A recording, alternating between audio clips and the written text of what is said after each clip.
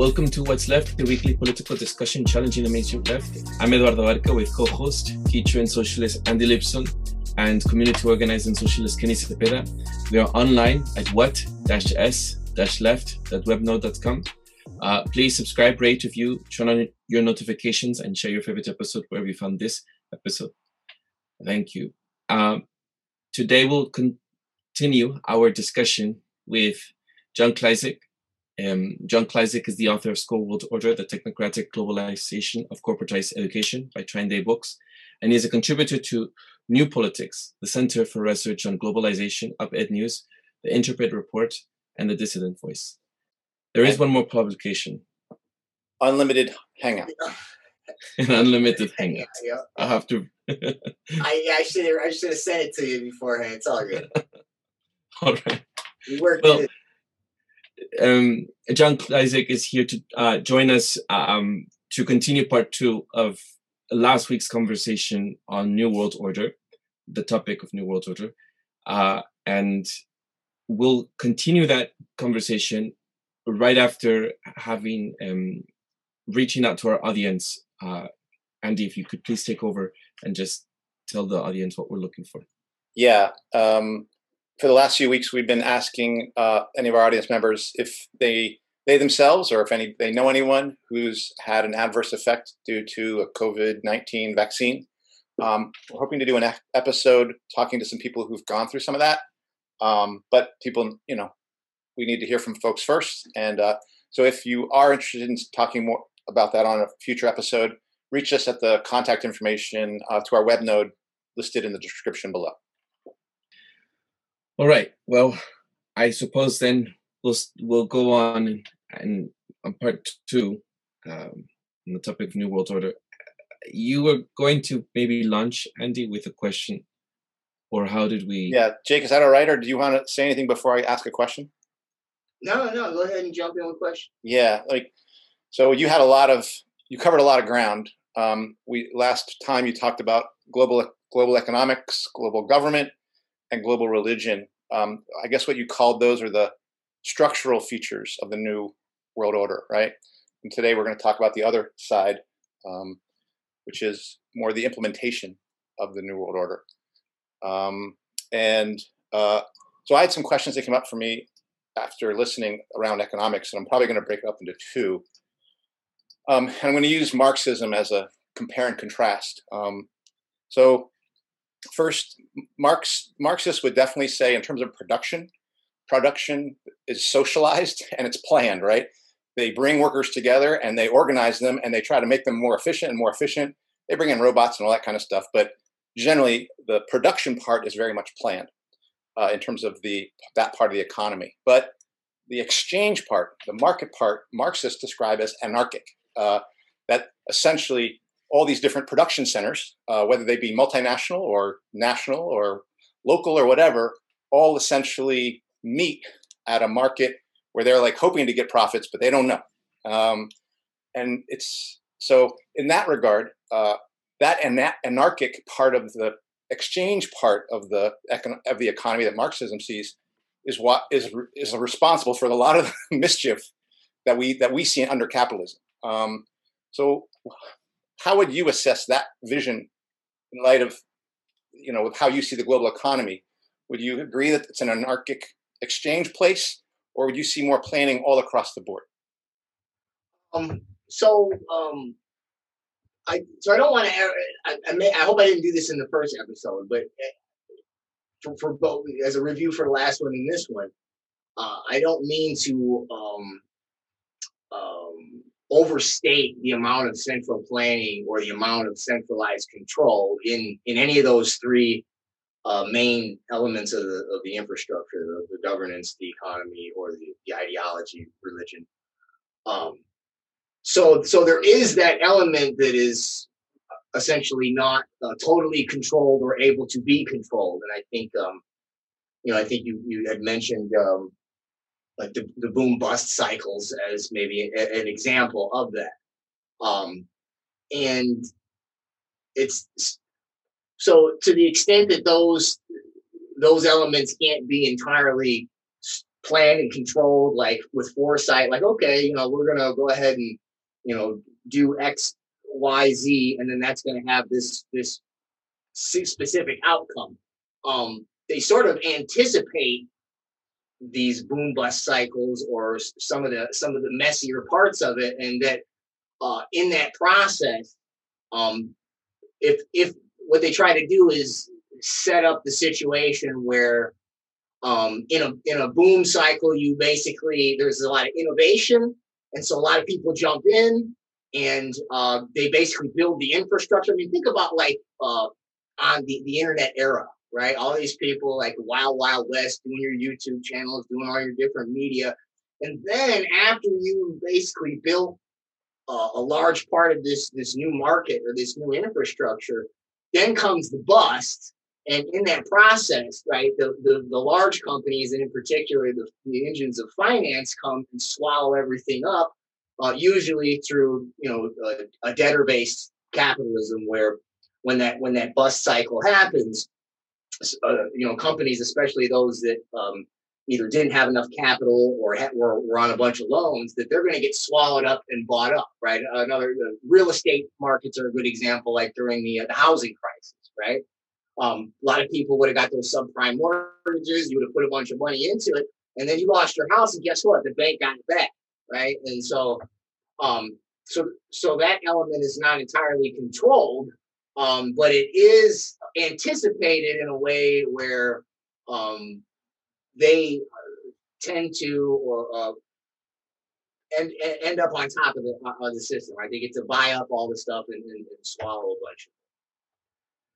And because Marxists see it, the market and the exchange place as anarchic, that is how we understand the boom and bust cycle of the economy. It comes out of the system. It comes out of a system where you have planned production, but trying to get profits at a place where you don't know you're going to get profits. And because of that, it leads to this horse race where eventually you get essentially an overproduction as everyone races into the market to get the profits that can no longer be claimed any longer. And so then you get the bust. Then you get profits aren't made. Then production goes down. People get thrown out of work. The capitalists can ride that wave, but it is that cycle it's the anarchy of exchange that is responsible, in part, there's another reason to it, for the cycle of the market to go to a boom and to a bust, and then to a boom and then to a bust. So I also want to know if New World Order people had a way of explaining, or if they saw that boom and bust as a natural byproduct of the economic system, because Marxists do. So I don't know that they would see it as part of the the economic mechanism of capitalism itself. I think they would look at it as even something that spans any kind of economic system, even pre-industrial, like pre-capitalist. So your agrarian revolution, your feudalist revolution, and moving all the way up. And I guess Marx kind of does the same thing when he historicizes. I think that from a New World Order perspective, so to speak, they would look at it more in terms of not just anticipating like boom bust cycles in this engine of capitalism, but looking at like historical cycles in economic systems, but also the historical cycles of civilizations, right? And I'll give you two interesting examples. So there was a book. There's a concept that comes out of it. People have been talking a lot about it lately. My publisher has been talking about it forever, and I remembered him talking about it one of the first times I listened to him. And I want to say it's called Generations is the title, and it's something like the history of our past or something like that. But there's this concept in there called the fourth turning, and it talks about that there's these four different types of generations, regardless of your economic system. And it's more cultural, and it has to do with the roles that each generation plays. And I believe it's every fourth generation, there's a period of crisis. And during that period of crisis, you usually have something, it's about every 70 years, I want to say. And there's a crisis, usually something like a financial crisis, a war. It's something that really upends the entire system.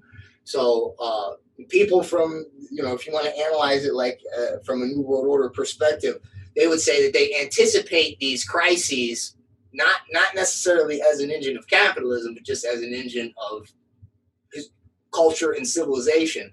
And knowing that those are going to come, right, they'll try to set up the market in a way where, right, the plebes, the proletariat, they're left with an empty bag and they get to buy everything up. And then you can also look at cycles like empires only last about 250 years. And if you look at where we're at right now in the United States, we're at both of those points. We're basically at the end of the cycle of an empire. We're at the end of that fourth turning. And so, right, you can see right now we've got the fourth industrial revolution. And so you can see that basically as an example of, right, they know this is going to come. So, right, we're going to set up this new digital economy. We'll make it, seem like this kind of laissez-faire thing at first. We'll let everybody build stuff. And then, when the time comes, they're going to hopefully, flip the system and change some of the mechanisms and sit on top of it. We'll probably talk a little bit about Tragedy and Hope today, and Carroll Quigley. And he has a whole history of this. This book starts with like all the way back to, he traces capitalism back to the early shipping era, and basically the insurance companies coming out of, right, shipping trades, and that being an extension of the banks. And then that's like the core of your early market revolution, your early capitalism. But even in like the United States and during the British Empire, he looks at cycles of capitalism, and I'm going to get them wrong in order, but it's something like you have like an industrial capitalism, then you have like finance capitalism, then you have monopoly capitalism. And I don't remember all the particulars of those two different systems, and I'm probably missing some. But in each one, they hit one of, it changes because you hit one of these crises in civilization. And all they really do is rearrange some of those mechanisms so that the risk is put off on the workers, and that, right, they get to basically buy up the assets and accumulate the profits.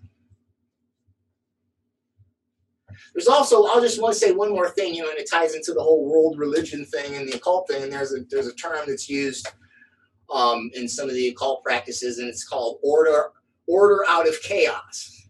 And so again, this ties into it's like a form of manipulating the Hegelian dialectic. So knowing that it's going to come, basically.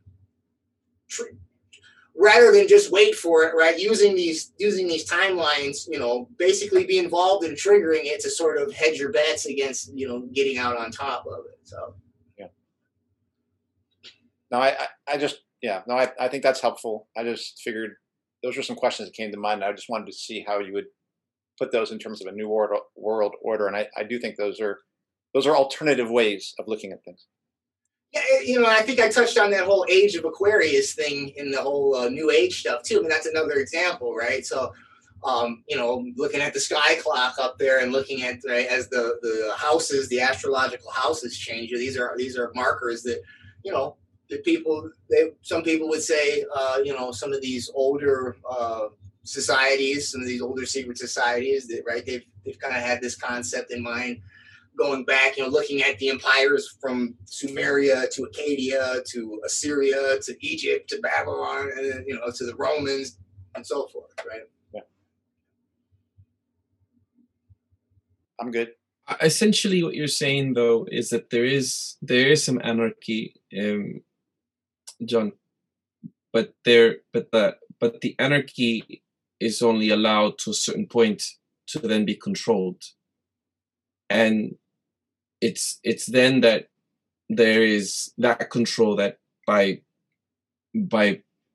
bigger players, right, that control this, that eventually don't allow for any more of the system to be able to be competitive enough in nature, because it still has to go according to the agenda of the New World Order. No?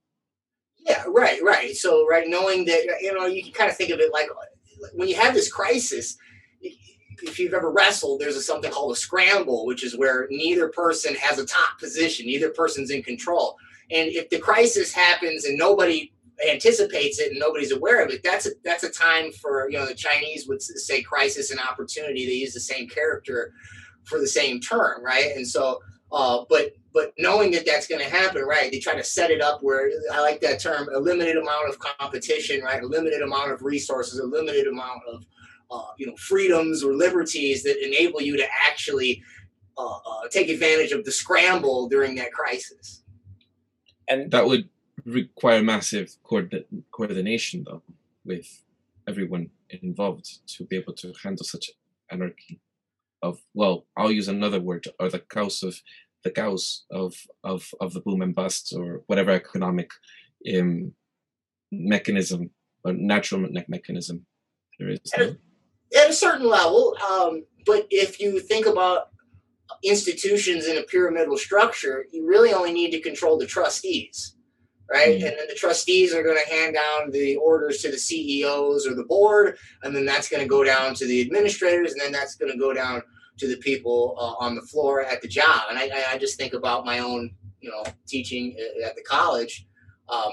Everybody was doing they're pushing all the trendy buzzwords that the World Economic Forum talks about, but nobody in there is talking about the Great Reset or Klaus Schwab or any of that. So it's so all those people are not being, dangled on puppet strings. They're not being coordinated. It's just that, right, the agenda for the larger industries, if you think about, each industry, I think I broke it down into, your media, your energy, your communications. You've got a handful of companies that basically run these entire industries. It's, at a certain level, it seems like massive coordination, but it's, it's pretty much just a handful of oligarchs that give orders to their industries, and then it just kind of is osmosis from there. I do have a question. And is there some sort of set of values that guide this order, the New World Order, or the people that maybe take advantage of, the crisis? And so, I mean, why do they do this? Is this for the, the betterment of humanity, or for, for having order out of chaos? I'm just curious if there's any, what is the motivation, maybe? Well, if we want to look at what I believe is the final product, which is the most demonstrable, which is your transhumanism, and it's the creating the new human. So, I guess, I'm not in their heads, so I've thought about it oftentimes, do they really believe that, this is the good thing to do, to, get us all genetically, superior or whatever? They think they're going to help us by plugging in all these computers into us and putting us in the Internet of Things and the Internet of Bodies? Do they believe that when they tell us that? Or is that just is that just propaganda, and they know that they're really just screw jobbing everybody? I don't know what they actually believe about it, but if you want to boil that down to an ethic, that would be the ethic that, that for better or for worse, they think they are improving the human creation or the human condition by doing this, right? And they also would probably think something to the effect of they're the experts and we don't know any better, and so it's better for us if they would do it. So maybe something like that. If you wanted to go the world religion route again, you could say that they're basically Luciferians, and you could say something to the effect of, when you look at the transhumanist stuff, you have several different. You got Sergey Brin and Larry Page, who say that Google, they want it to be the mind of God. You have Yuval Noah Harari, Homo Deus, God man. You have Ray Kurzweil, chief engineering at Google, who says that brain-computer interfaces will make us more godlike. You have the Way of the Future Church of Artificial Intelligence. And then you have the Sophia robot, which is Sophia is the goddess of wisdom. So they use religious iconography when they create this transhumanist technology. So, do they have some sort of a occult spiritual ethic? Maybe. Or maybe it's just, totally a technocratic thing, or maybe that's all just window dressing. And it's more like in 1984 when they're torturing Winston. O'Brien is torturing Winston and trying to basically get him back into doublethink, where he believes where he believes that he loves Big Brother, right? He's got to this place where he understands that, right? That it's basically a totalitarian society. And then O'Brien at one point basically says, like, "Oh, you think he's like looking at him while he's torturing him. Oh, you think you got it figured out?" He was like, "No, you don't have it figured out. There's nothing to figure out. We just do this because it's power, and and we'll just keep doing it like a boot stepping on the face of humanity forever," is the quote. So I know that's several different options, but that would be a basket of theories about what they actually believe. That I couldn't tell you unless I got in their heads.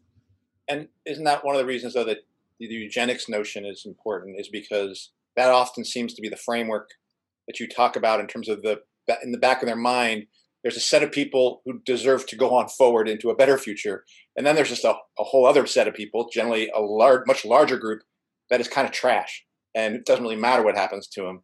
And that apparently, I feel like that's, it's racist, it's elitist, it's anti-human. But that is one of the things that I hear often coming up in New World Order, is each of these people is connected to a family where eugenics, or connected to a set of people where eugenics ideas were popular. And so that's another way that I would be like, okay, that set of people, if they were going to go in a transhumanist direction, they have one set of transhumanism for one set of people and another transhumanist outcome set for the rest of us. Yeah, they basically, right? And they would also maybe, whereas you and I, we would have something more of a golden rule and say something like, right, that's racist, that's wrong, you should treat everybody the same. They would say, well, no, that's immoral because, you have a response. If you're smart enough to take control of evolution and improve the human species, then that's immoral not to do that, right? And then, when we walk through the eugenics thing, I'll show you too that, people like now they were called the intellectual aristocracy, so they weren't actually like the royal families, but they're pretty close up there, right? And so, you're talking about people that, for eons have thought that they were better than the regular people, the peasants, the serfs, whatever you want to call them. I think, are we ready to get into? Yes, I'm ready. I'm not sure if everyone else. Yeah. All right, Jake, it's your show now. All right. So one of the things that I think is a nice segue from last time is if we look at the roundtable groups, and I've got those under. So that'll start us under occult and secret societies, and that'll transition us from some of the world government, world economic organizations into some of the more secretive groups. Okay, so under occult and secret societies, I have roundtable NGOs, non-governmental organizations, and then you can see when I go in there, it's under all three of those. Okay, and I can't move it to the left to get you all under all three, meaning it's under secret societies, world economy, and world government. Right. And I have it under secret societies, not because they're secret, like nobody knows about them. Obviously, right, all of these have some form of a public face. Even Skull and Bones is incorporated as the Russell Trust Association, right? What makes them secret is that they don't record their minutes, okay? And they don't, some of them don't record their memberships. So, in the roundtable NGOs, I got here the Bilderberg Group, Club of Rome, Milner Roundtables, Trilateral Commission, and then if I open up the Milner Roundtables, you'll see it's connected to the Rhodes Society, and then you'll see it's also connected to the Council on Foreign Relations and the Royal Institute for International Affairs. So those all follow something called Chatham House Rules, CHATHAM. And those are basically rules for when they hold these roundtables with everybody from media, governance, finance, and on an international scale. There's the Chatham House Rules means that you can't take minutes, you can't record what people say. You can talk about the topics that everybody discussed, but you can't say who said what and whether or not that was actually discussed there. Okay, and so to that extent, right, they have a secretive mode.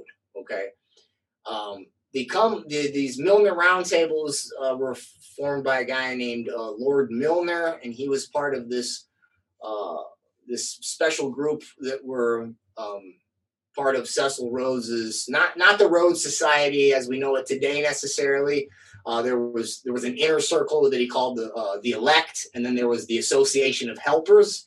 And the Association of Helpers would be the public faces of these roundtables, but the Elect would be like sometimes they're called the Cliveden set or the All Souls group, and that was Cecil Rhodes, Lord Milner, William Stead, Lionel Curtis, and there's others that I can't remember right now. This is all discussed in this book here, Tragedy and Hope by Carroll Quigley. I'm just going to forget what I'm saying by doing that. I was going to show you the picture of him on the back where there's a quote from Clinton saying that that was his mentor and that he really liked, he really wanted to, he really honored. It was at his inauguration speech that he mentioned Carroll Quigley. But Carroll Quigley basically said that after World War I, that this elect circle inside the Cecil Rhodes's group of buddies, they formulated through these Milner roundtables because after he died, the trust was handed over to Lord Milner, and then he set up the Royal Institute for International Affairs and the Council on Foreign Relations. The Royal Institute for International Affairs is basically the British version of our Council on Foreign Relations, and these are basically these non-governmental organizations or these roundtables where you would have everybody get together and discuss foreign policy, right? And they would discuss things like, setting up League of Nations and other types of international deals, okay? Some people, just to kind of illustrate the influence of the Council on Foreign Relations. You got American presidents like Bill Clinton, Dwight Eisenhower, George H.W. Bush, Jimmy Carter, Richard Nixon. Then you've got CIA and national security officials like James Woolsey, Allen Dulles, McGeorge Bundy. McGeorge Bundy, by the way, is Skull and Bones.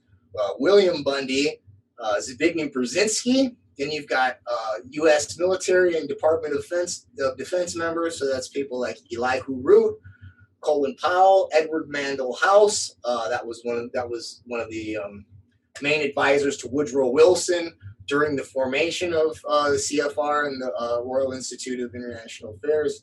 You've also got Dick Cheney, Bill Cohen, Paul Wolfowitz. You got U.S. Congress members like Christopher Dodd, Dianne Feinstein, Bob Graham, Joseph Lieberman. You've got American media like Dan Rather, George Stephanopoulos, Tom Brokaw, Jim Lehrer, Barbara Walters, Diane Sawyer, Steve Ratner, Bill Moyers, David Gergen. David Gergen was at Bohemian Grove, and we'll get to the Bohemian Grove later. Then you've got American financiers and members of the Federal Reserve, including Averell Harriman, Skull and Bones. Then you've got Alan Greenspan, Paul Volcker, Paul Warburg, who set up the Federal Reserve System, George Soros, Timothy Geithner. He used to work for the IMF. You've got Larry Summers, John J. McCloy, Michael Bloomberg, David Rothkopf, and then I've got a whole list of people that were in the Obama administration, because I wrote this piece back when he was in office. I won't go through all of those.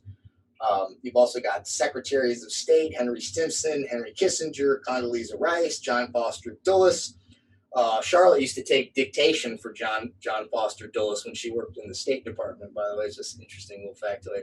And then you've got several Rockefeller family members. So David Rockefeller Jr., Jay Rockefeller, Nick Rockefeller, Mark Rockefeller, Stephen Rockefeller. All right, so that's a very, very abbreviated list of very influential people in the Council on Foreign Relations. I don't know a lot about the members of the RIIA, Royal Institute for International Affairs, but right, going to be the same thing, but just plug in people in England. Okay, and should I pause for a second because I feel like I'm just yeah. So just to be clear, what you are describing here, and this is just one set of places that are kind of, it's not like they're off the books. That is, people know about the Council of Foreign Relations, but what you're describing are bodies where different sets of people who are in places of decision-making power can convene to collaborate and discuss how things could happen. And the thing you're just to say, look, there are these institutions, there are these places where people meet. And secondly, when they meet, they go by these rules that essentially say we're not going to keep minutes. We're not going to really allow the discussions to be brought out to the open, because it's going to be done in the Chatham rules, or no minutes. And I guess the people who are there said there. I'm not sure what else you said about it, but they can only refer later to some of the subjects that come up there. But is that what we're talking about here? Not just with the Council of Foreign Relations, but in all these areas of secret societies, we're just talking about essentially on the books and sometimes off the books places where powerful people meet in ways that we are not often told about. Right. So when they have their meetings, okay, so like CFR has the Foreign Affairs as their publication, and I used to have a subscription to it, and I don't have it anymore. But so I guess one way to think of it is when whatever they publish is after they figured out how they want to present it to the public in a way that's going to get us to go along with it or like it, right?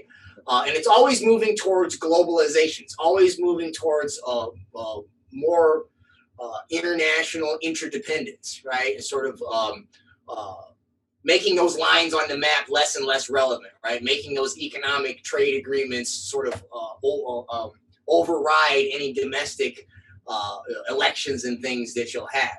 So the stuff that's off the books, where they don't record the minutes, that's probably where they discuss things in a very open way to say, like, well, if we say it like that, that's not going to work. And then so there is still a public face, but right, as I just noticed there, I mentioned, right, you have intelligence, military, media, Department of State, presidents, right, all getting together and having a discussion, right? They're not just talking to their own departments, they're not just talking to their own constituents, right? They're talking to themselves as their constituents, right? I mean, and if you just look at that as its own group or its own club, that's a very different picture than what they give us when they talk about this agency is for economics, and this agency is for health, and this agency reports on the media, right? And so when you have all these people there, there's, I don't want to call it necessarily collusion, right? But that's not the way that we are presented as far as how our government works, right? We think that, we've got some elected officials and that they make decisions, but right, really there's a lot more decisions made in these places, and a lot of it's basically off record. Is there any hierarchies within these organizations, or is there more power, for example, from the U.S. Groups versus Chinese groups, or is somewhat egalitarian? I'm curious if you have any sense of that, or. Well, I could say, and then maybe this is a nice place to jump for a second. And if we look at something like, I don't know how well how many examples I have for some of these other, but if we look at something like the Bilderberg Group, you'll see here that two examples I have is you have David Rockefeller there, and then you got Prince Bernhard of the Netherlands, who, by the way, was a Nazi stormtrooper. Okay. But you see that they have literal royal families there, okay? And so I don't know how much weight they really hold. After World War I, supposedly the old world of kings and queens was basically done away with, and was at that point, supposedly ceremonial. But they're there at these meetings, so do they still hold the same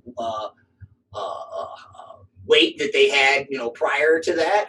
Could be. Maybe they have more weight in what they say, but I would definitely say somebody like David Rockefeller, he's not only at the CFR and Bilderberg Group, but he's also founded the Trilateral Commission and I did it right. Yes, part of the Club of Rome as well. And then he's got his foundation. He funded the Nazis. He's got his eugenics organizations. So definitely, in as far as America is concerned, I would say the Rockefeller family is pretty high up there.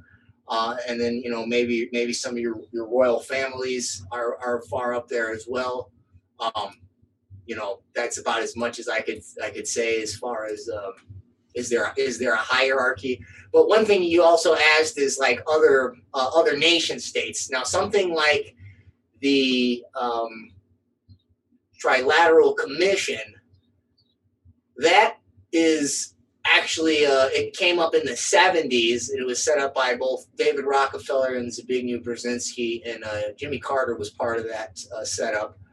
And that was a partnership between not just Europe and the United States, but we added Japan into that mix. I don't think Japan was in the mix in the CFR or the Royal Institute of International Affairs. That was largely what Carroll Quigley called the Anglo-American establishment. So like a merger of the United States, and the North American powers, and Western Europe. It's possibly that the Soviet blocs might be in some competition, but I wouldn't know more than that. The only reservation I would have with that is I've gone through Rockefeller Foundation documents since it was founded in I want to say 1914 or 1913, one of those, and they were funding building up like the medical system in China from day one. And there's a note, there's a New York Times article in the 70s where David Rockefeller praises the Cultural Revolution, says it's the greatest achievement in humankind. So, although they're not at some of these meetings, it seems to be that there's a lot of, that these Western powers put a lot of investment into some of those other communist states. And so, maybe there's other connections through other means. And now we're kind of getting to this, maybe sort of like the specifics of where you might see the power centers being. Like Marxists will talk about a capitalist class, and Marxists will talk about nation states, and particularly the dominant nation states, as still sort of representative of a capitalist interest in expressing some kind of competition between the, say, U.S. and China, or U.S. and the former Soviet Union, or what have you, but even U.S. and Germany. But here, I think what you're kind of getting at is, first of all, presidents, they represent they're figures in this thing, but they're not going to help you understand the continuity of policy that is underneath it, that other people would have called the deep state, that kind of runs the show. No matter what president you fill in there, Obama, Clinton, you're going to kind of have a continuity. And some people said, oh, no, it's the military-industrial complex and things like that. But I think the New World Order would look more to these long-term families, right? Like as representing the deep roots to, if you wanted to understand who's really running the show. It's not like Rockefeller doesn't have to deal with Wolfowitz, or doesn't have to deal with Cheney, or doesn't have to even deal with Trump or Biden, but the Rockefeller family represents a deeper root into the power and into understanding the direction that power plays itself out globally. Even, you're saying, is that am I understanding that properly? Yeah, and so you could almost think. I mean, we don't have royalty in the United States, but if you had to pick a family, the Rockefellers been in power for over 100-something years at least. And that also ties with so if you think about old money families, technically Rockefellers would be considered new money. Like old money families are those royal families that go way back, right? And this can kind of give you an insight into how.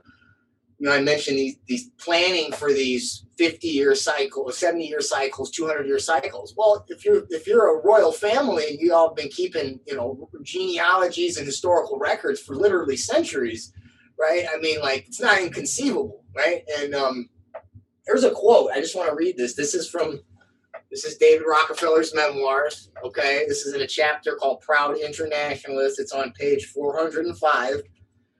And David Rockefeller says this: for more than a century, ideological extremists at either end of the political spectrum have seized upon well-publicized incidents such as my encounter with Castro to attack the Rockefeller family for the inordinate influence they claim we wield over American political and economic institutions. Some even believe we are part of a secret cabal working against the best interests of the United States, characterizing my family and me as internationalists and of conspiring with others around the world to build a more integrated global political and economic structure. One world, if you will. Here's the kicker part. If that's the charge, I stand guilty and I am proud of it. In his own words. You know, and you can say he's being tongue-in-cheek, but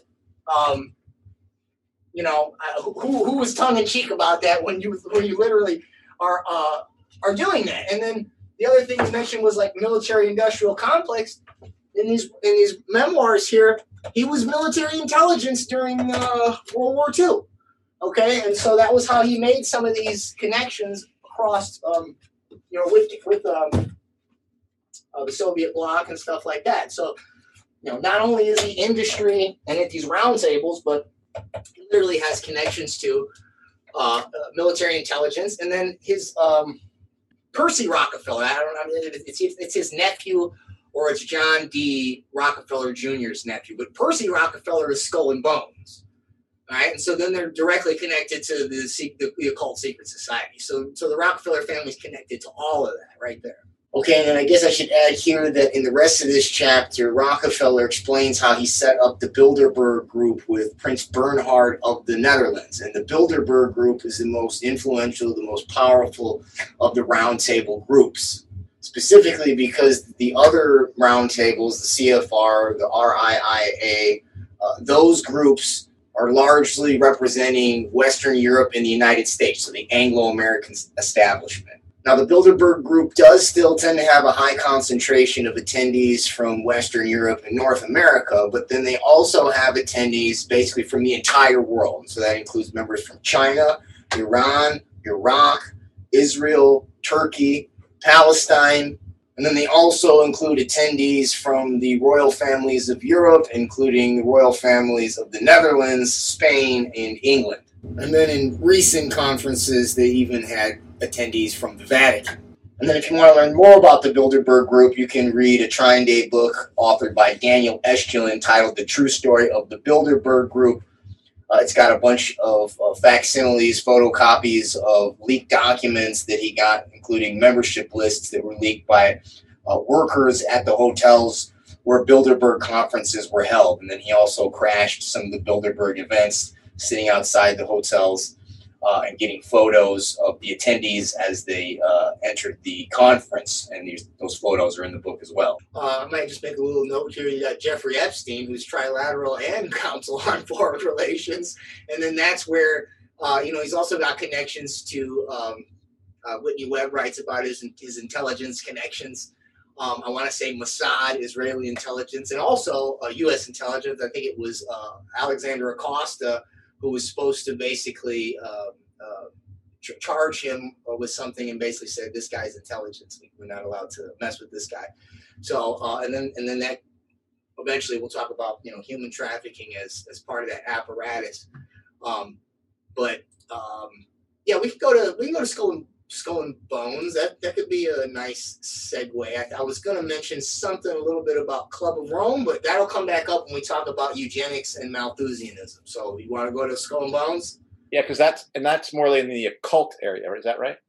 Yeah, but it has connections to intelligence and stuff. Yeah, so it has connections to all sorts of stuff. We'll make our way back. So if we go back to the top of the Occult and Secret Societies node, you'll see I have on the left side here fraternal and chivalric orders, and then also occult and esoteric societies. So I just explain the difference between these a little bit before I go to Skull and Bones. Yeah.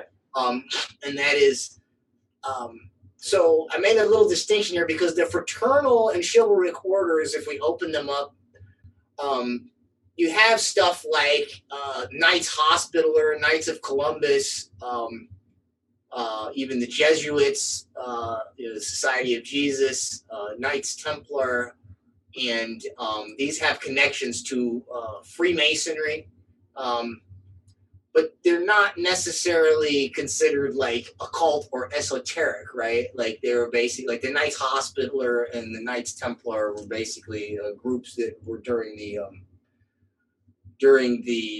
Crusades that were there to basically take pilgrims into the Holy Land and protect them, and then they had all their roles in terms of fighting that crusade. Now, Freemasonry, as it traces its roots back to these ancient orders of these different knights, that's where you would see it actually become something of more occult and esoteric societies, meaning like they have like esoteric rituals or occult rituals associated with their fraternal organization. But like, something today, like, so the Knights Hospitaller and Knights Templar don't actually exist in any shape or form anymore, although Freemasons say that they are the descendants of them. But something like the Knights of Columbus, that's basically just a Catholic organization, right? It's you can go down and probably got Knights of Columbus in any place that's got a diocese there, right? And as far as I know, they don't do any kind of like occult or esoteric practices. But if we go down into this node on the occult and esoteric societies, you'll see I have at the like a little bridge here where it says ancient mystery schools before I get into these other groups. And so if I open up this node on occult and esoteric societies, you'll see I have like a little bridge here that talks about, it says ancient mystery schools. And basically that's the thing that all of these other occult and esoteric societies have in common, that they trace their occult practices, their esoteric practices, you guess you call them magic or ritual practices, back to ancient mystery schools that go all the way back to Sumeria, right? Babylon, Egypt. That's where your Egyptology and all that stuff I talked last night. Think about all last week, all that type of stuff. All those different New Agey, different forms of spirituality. They all intersect with these different occult and esoteric societies. So let's just open up. 1 second, Jake. Now, is that also okay? Do you know that movie Eyes Wide Shut? I do, and I've never seen it though. But I know what. Go ahead. Well, there's like a situation where the main character goes to a place where the really wealthy, connected people are, and they're wearing like weird masks, and it looks very strange. And there's an orgy taking place, and they, is Stanley Kubrick referring to this kind of ancient mystery school and bringing up that kind of like association where these people wearing cloaks and you can get killed really easy if you don't know the password and stuff like that? I don't want to wax on stuff because I've never seen it, but I'm going to say pretty sure that's exactly what he's talking about. And if you one of my buddies, Trying Day author, Jay Dyer, he does analysis of the occult symbolism in films. I mean, he does it in a very historically accurate way. So if you ever wanted to maybe get a hold of him, he might be able to break that down better than I could. But definitely one thing I can say is that sex magic is part of a lot of these rituals. And I could go to something like, well, I know we said we were going to go Skull and Bones, but since you brought it up, I'm going to go to the Hermetic Order of the Golden Dawn. Okay, and then underneath that, we have Aleister Crowley, and he's connected to several other occult and secret societies. And so you have the Ordo Templi Orientis, otherwise known as the OTO. He was, and he wrote about different sex magic rituals. And that has to do with this thing over here called spirit cooking. But he had this ritual called the Cake of Light. And I don't want to be really gross about it, but you make a cake out of different fluids from those types of activities, all right? And you eat it, and you're supposed to, I guess, have some kind of spiritual powers, okay? And he wrote this stuff. Like, it's not a theory. Like, he wrote it. And He also was. There's a drunk history episode where they talk about this with Duncan Trussell, who's Joe Rogan's buddy, goes on there, and I don't have him up here. I should, but I just had to stop at some point. But Aleister Crowley was also buddies with the guy from the Jet Propulsion Laboratory. His name is Jack Parsons.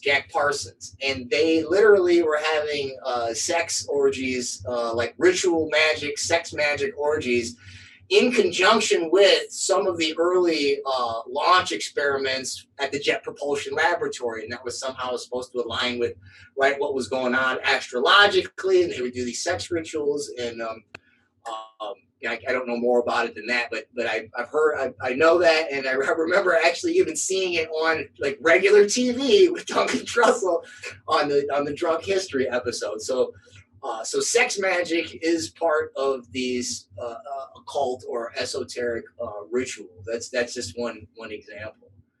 And since I'm here, I'll just note that he basically called himself the Beast, right? He called himself the most evil man. He basically gives rides to the modern day Satanic Church through basically Anton LaVey sort of picks up on his stuff. And then there's connections to also Michael Aquino and the Temple of Set. And that's another branch of these like Luciferian Satanic organizations. So. And you also had Bohemian Grove as one of the nodes to this. And I know I've heard people say some weird stuff goes on there.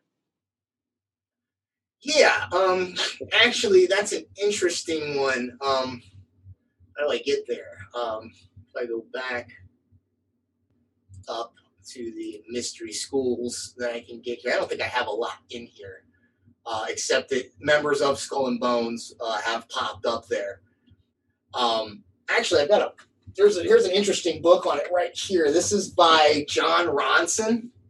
It's called Bay. Okay, and John Ronson, he also made the movie The Men Who Stare at Goats, which is about it was a real military project. General Stubblebine, one of my friends interviewed General Stubblebine before, and they were like trying to make ESP soldiers, like psychic soldiers. That's a side point, but in this book, John Ronson does it's like gonzo journalism, so like journalism, you're supposed to like remove yourself from what you're reporting. In this, he's a character in it, and he follows Alex Jones in there. This was right before 9/11, and it just says 2001, so I don't know what month it was, but it's 2001, so it was that year. It might have been right before, right after it. And you can watch, well, I don't know if you can find it anymore because it got wiped off the internet, but they broke in there, and the way they broke in was walked in, which is weird, okay? But they walked in there, pretended like they belonged there, they dressed up, and they filmed these people having a ritual. It's called the Cremation of Care. There's a stone owl, and they burn an effigy of a human being who's supposed to represent their cares. And the owl is called Moloch. And Moloch is one of the Canaanite or I want to say Canaanite gods, but it's when the Israelites come into the land of Canaan after they come out of Egypt, there's other tribes. It might be one of the other ones, but it's some of these other gods from one of these other tribes, and they would sacrifice children to him, and that's why what they would say. Do not. There's in the book of Leviticus, it would say something like, "Do not immolate your children to idols." Immolate meaning like that. That's a play on Moloch. You would burn children to Moloch. So they would say that it's not a real person. It's like a dummy or a straw person. But they burn this thing out there, and this is a super, again, it's another one of these elite clubs. I don't have a bunch of people listed here. I ran out of time. I spent a long time on it, but there was an interesting, somebody called out Bill Clinton. I want to say not too long after 9/11 and asked him, "Do you go to the Bohemian Club?" He goes, "I go to the Bohemian Club." He goes, "No, I don't get naked and fly around those redwoods like those rich Republicans do." Then there's Richard Nixon saying something like it was basically one of the he basically said it was, in a not so nice way, it was one of the gayest places he'd ever been. So that's, and the Bushes, the Bushes have been there. But it's said that, again, they don't just go there and hang out and get hookers and things, but they go there and they have business meetings. Basically, they have off the record meetings. And if my memory was better, I could name some of the deals that were purportedly brokered, but I can't at this time. So that would be another example, of an occult society that has basically very almost satanic type rituals, basically. I'll just note one more thing, was that they said even, the people that were there, even they said something like, even if it was an effigy, like the what was weird to them, like John Ronson and Alex said that the people were very, very emotionally involved in the ritual. Like, and you can hear, they got a little camera, and you can probably find it somewhere online, maybe on BitChute or one of these other platforms, but you can see them, you can see the big owl, and you can hear them all, howling basically when they burn the effigy. I just wanted to say that this is beginning to sound to me a bit, I don't know. But, there's the film that I watched years ago for the first time called The Purge, and the Republicans were doing something where they were sacrificing one of the Democrats. I don't know, one of the people. And I always thought that was sort of very, very extreme fiction of what our country or our countries at the very top of the hierarchy of government could do. I thought that was just very fictitious, excuse me. But what you're describing is sounding very much like a film. I'm not sure. Oh yeah, no. I mean, maybe we can. What I'll try to do is find some of these clips so you can splice them in, so you can actually see some of this stuff. But that's why I know Andy hates it when I pull my books off the shelf and then put them onto the camera. But I'm in the realm of, like you said, it sounds extremely crazy. So I just want to show you, I have books on this stuff, from basically primary sources, right? The guy was in there, and they got a film of while they were there. Well, what you mentioned was another. I just want to touch on this. So you mentioned Eyes Wide Shut. That's Stanley Kubrick. Stanley Kubrick's first movie was Lolita, right? And that's the Nabokov book, which is basically about, a pederast. Yeah. And then if you've ever watched The Shining, right, and if you've ever seen that, there's a lot of very subtle stuff in there. But if you might remember, when at some point when the ghosts are starting to pop out, he goes in one of these rooms, and he opens the door, and these people have furry masks on, and they're engaged in fellatio. And remember, these are rich elite people here, and at some point somebody got murdered there, which is why the ghosts are there. So what do you have there? You have basically rich elites in sex rituals killing people, and basically all those elements are there in both of these movies. And this is a theme that's in a lot of his movies. And when we talk about Freemasonry, he also made the movie Space Odyssey 2001, which is basically a transhumanist movie, way before its time, and I'll break down the Masonic symbols in there. So I don't know what Kubrick's background is. I've heard people speculate, but I've never bothered to verify any of it. But I can tell you that the themes in his films, which are pretty consistent throughout, across the wide spectrum of films, that you can trace those to historical, some of these things, like Bohemian Grove, and some of these other rituals that's associated with sex magic and stuff like that. I suppose what does sex magic, if you can just indulge me for a bit, what is sex magic's intention or purpose, or how does it? I'm guessing that, and I don't know, but I'm guessing to some kind of power, or to either the Gnostics.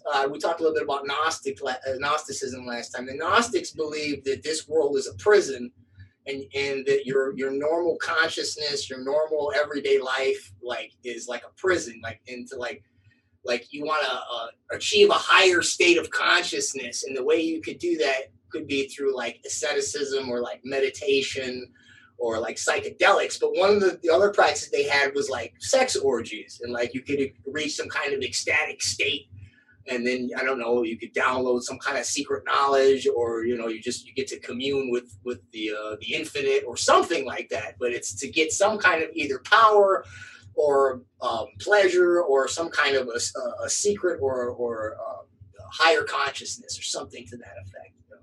If not, something even darker, connecting to some dark forces. But I don't know. Right. Now, when we talk about some of this human sacrifice stuff, by the way, or I was going to say, I don't want to jump. Well, we'll get there, but when you start talking about human trafficking, there's something it's called satanic ritual abuse. And if you remember in the 80s, they talked about this thing, satanic panic. And again, I don't want to get too far down there, but there was things like the Franklin scandal, and the story of Johnny Gosch. And this is like when the kids kept was missing, and they were on the milk cartons, if you remember that back in the day. And the theories was that these kids weren't just being kidnapped and then abused, but they would be involved in these satanic rituals.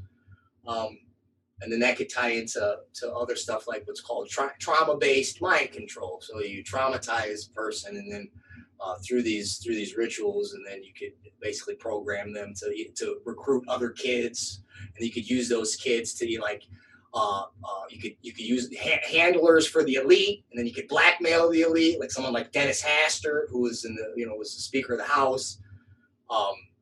And so that's a whole other can of worms but it's in here when we get to. Do you want me to go there now, or should I just pause and go ahead? What I do want to say is, what's interesting is that I remember when I was in the UK, there was talk about sometimes I would sit around these fires I was working in a music festival, because over the summer there are many music festivals, and there was talk about some of the people I worked with who live or who are British. They would say that there are politicians who are in these boarding schools. They all come from these boarding schools, and they do these rituals, and they do all this sort of. But I thought they were more like fraternities, more of sort of frat. Frat, what do you call them? Rituals, not rituals, that frat, whatever, rite of passage sort of things, but more like what we hear about here in the USA happen.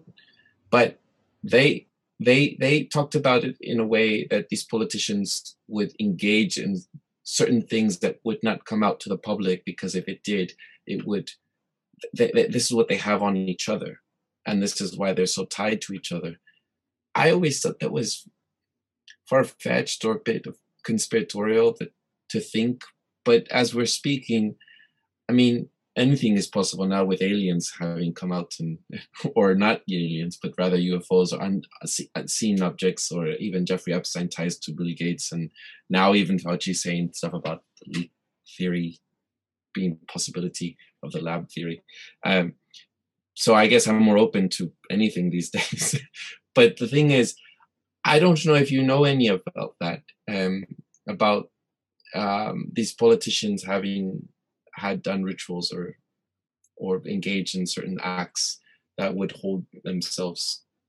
Sorry if we're going on a tangent, but I just was reminded of this because now I'm beginning to think I maybe dismissed some of those friends of mine around those fires to just sort of thought they were going off.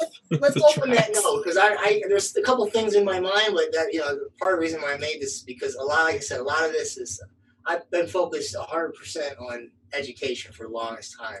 Like a lot of this stuff is stuff that I haven't thought a lot about in a while. I mean, Because most of these politicians come from these boarding schools, high elite boarding schools in the UK. And one thing while I'm looking for this section is that have you ever seen the movie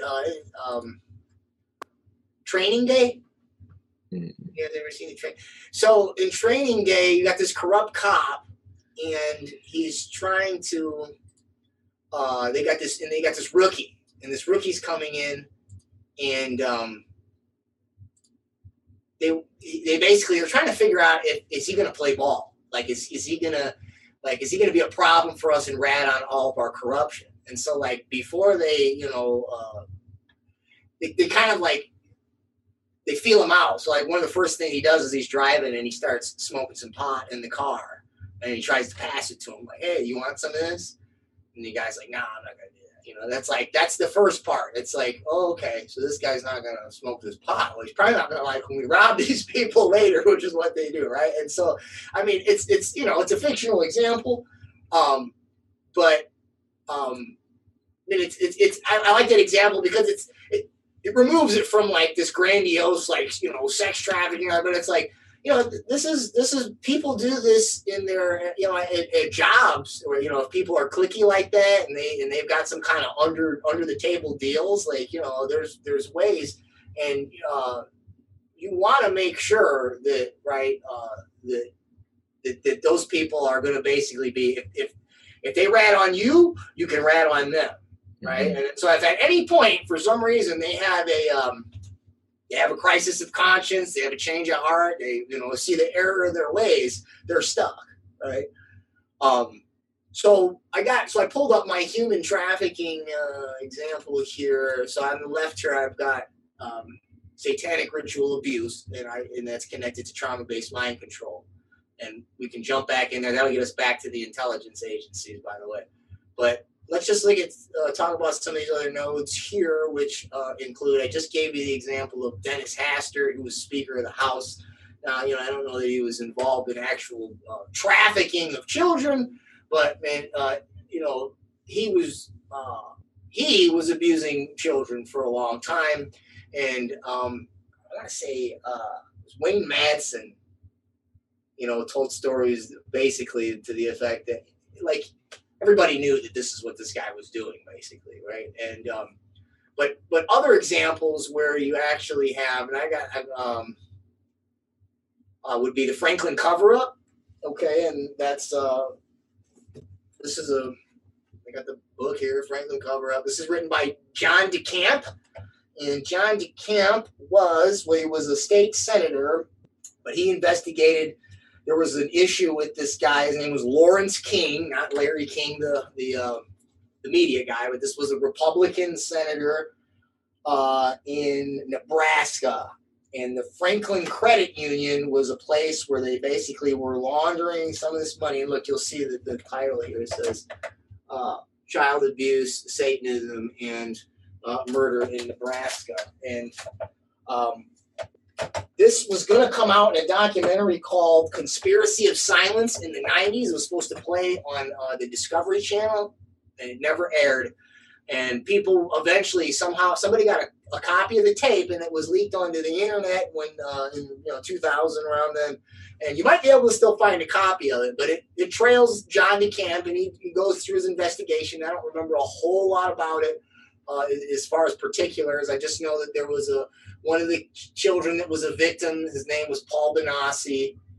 And that, long story short, was they had a few of these kids to actually witness. What had happened was, this is how it had happened. There was some funny business going on with the credit union. So there was this investigation going on with the credit union. And then stories kept popping up where kids were saying crazy stuff about like these satanic sex abuse rituals. And then John DeCamp somehow pieced it together. He got some of these kids to actually witness and testify. And some of them, I don't know if they got them to recant their testimony and then they ended up in jail or in trouble. But I don't think anybody actually got in any serious trouble for that. But that's like a well-documented example. Then there's also another book by Nick Bryant. That's a Trine Day book called The Franklin Scandal, where it's just his investigative reporting on the same topic. So Nick Bryant's an award-winning BBC journalist. I want to say BBC. So that's one example.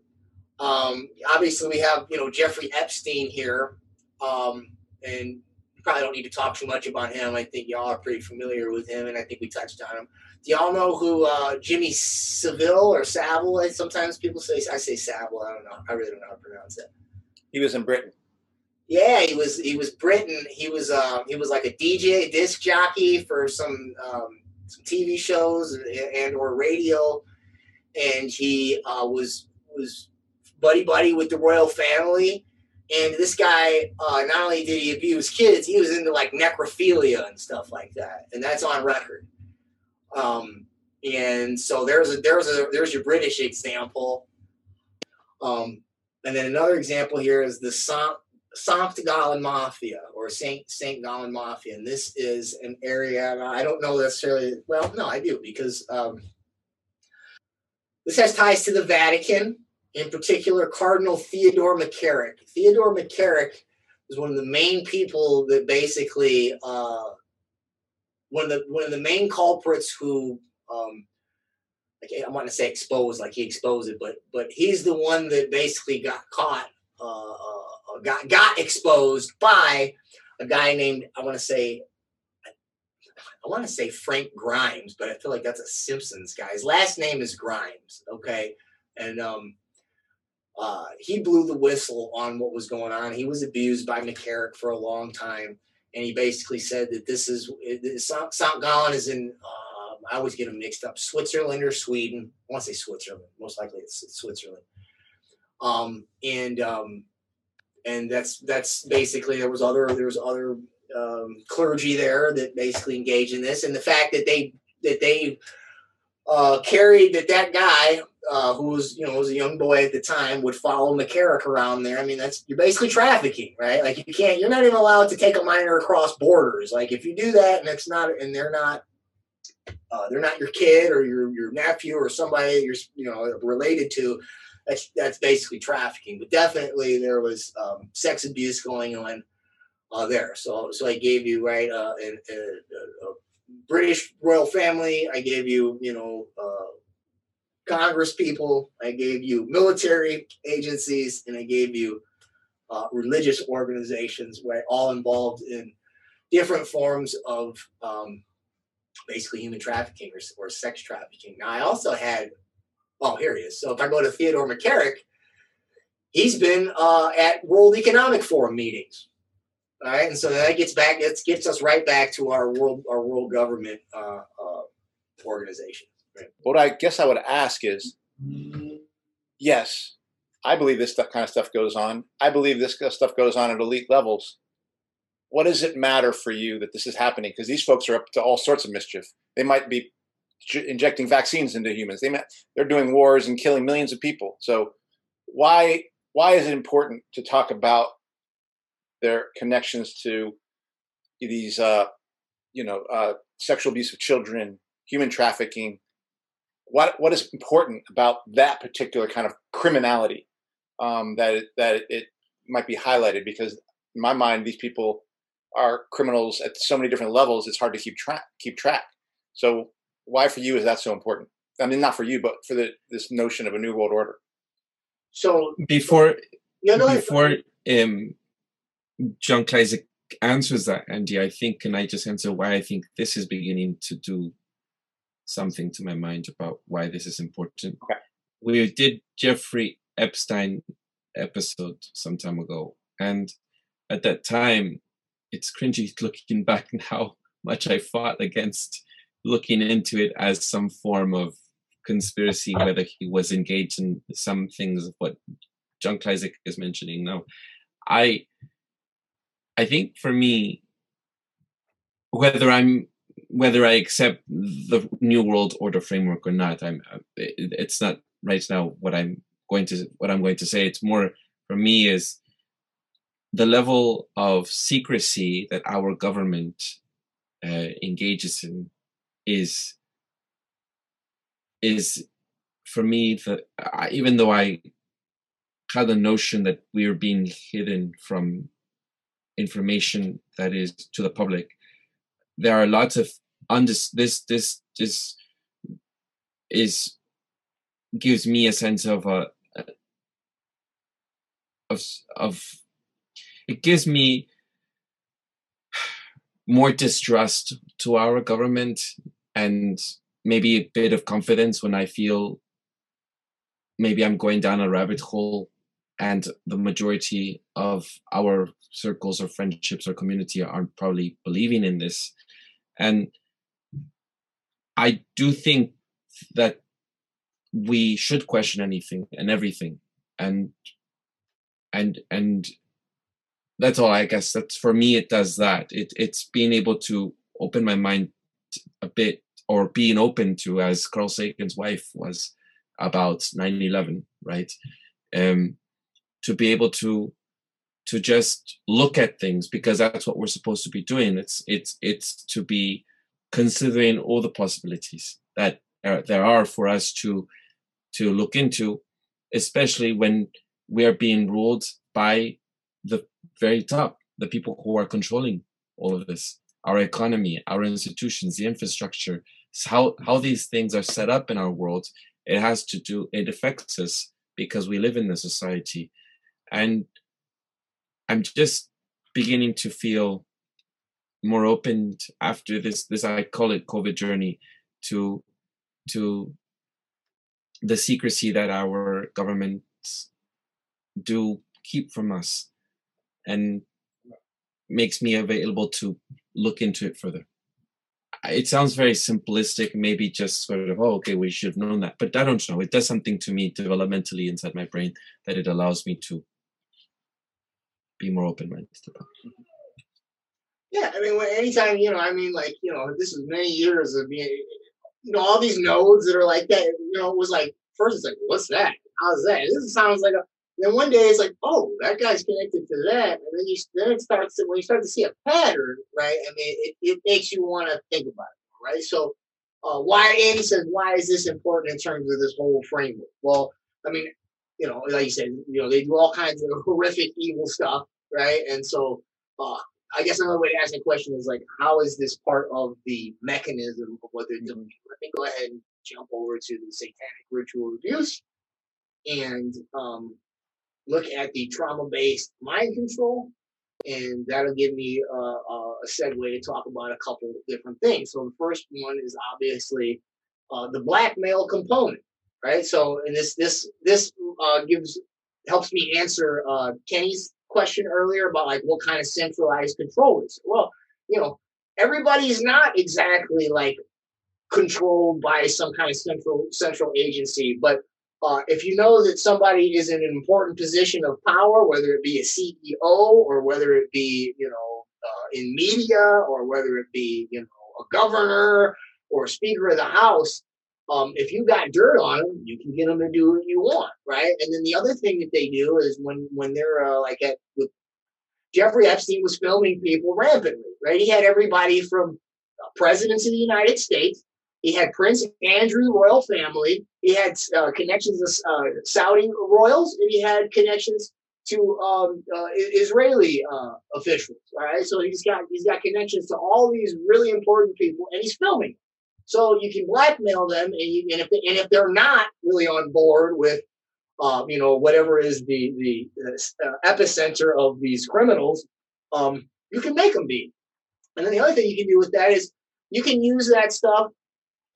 You could blackmail other people with that stuff that weren't involved. Meaning, like you could, with the Vault 7, you could, basically put it on their computer and say that they were doing it, or say that they downloaded it, right? I mean, so it has several. It has, if you're somebody that's like a whistleblower or something, you're like, oh, so there's, it has, it gives them leverage at the political level to so that right, they don't have to necessarily be have somebody that's totally on board all the time, right? They can basically coerce is one of the main issues. But then there's also another element here of the trauma-based mind control, and this gets us into we could look at some of the CIA connections here, but right, they were looking at ways to basically not just make Manchurian candidates and stuff like that, but when they abuse these kids, you can basically get them to this is what Ghislaine would do with these girls after they aged out at a certain age. She would get them to then recruit other kids and to sort of like get more fodder for this blackmail operation. And the other thing I imagine, and this Eduardo kind of touched on this, because you said it in training day, is you could also see this as sort of a hazing system for generating elite consciousness and an elite culture that would basically be brutal, that would be, anti-human, and would, if you knew that this is the kind of things that you were going to have to do in power, like the idea that power corrupts, it's not just the fact that power corrupts. You often need to create a system that helps grease the wheels for that sort of corruption, not just in terms of criminality of money, but the willingness and even the appetite for doing some really awful things. Because we've seen that in the political system, where people go from the Board of Education to the Board of Supervisors to mayor. We watch in the political system as people become changed. They might have been activists. We see them be hazed by that system. And that's a behind the scenes system, but it's a fairly open system. This is what you're describing is a very much behind the scenes system, how to make an elite class, if you will, that's prepared to do what it needs to do to do the work. And if you're not prepared to do this, then we'll certainly make sure you don't say anything about it if we try to get you some way through it. And I've even heard that people say that Bill Gates' current difficulties are kind of a reminder to him of, don't get it twisted, you don't run this show, because one would imagine you would describe Bill Gates as part of this kind of coterie. Oh, well, yeah, I mean, Whitney's recently written an article about lots of connections to Epstein, right? And, it's right. It's not just to breed or to inculcate a culture of like cruelty and domination of, other people. But, he's talking about stuff like the cake of light that I mentioned earlier. It's also about like getting rid of any normal sense of morality or ethics, to where like not only it's not enough to like, can you dominate other people, but could you do really gross stuff? Like, do you have, like, to them, that is the true morality. That's like, it's about willpower. It's not about any kind of an ethical consideration of either other people or like, just your own sensibilities of like what is, gross and not right. And so, right. You need that to not just, start wars and bankrupt people, but to like literally right now, just scramble, just do wild experiments with human biology. Right? Right.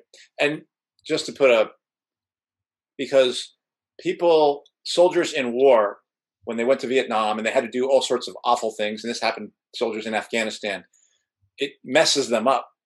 And what you're describing is there's an intentional. So that is a system where it's like, okay, we're going to have you go out there and do some awful things in our name, in the name of the United States, or the name of the capitalist class, or in the name of these clowns who are part of these sort of systems you're describing. So they recognize that they have to like get people to recover, or like they'll offer a SOP to help these soldiers recover from the damage that is done from some of the awful things they have to do, when behind the scenes, these rulers are literally being trained to be awful, and you're not supposed to recover from it. It's like, this is the training.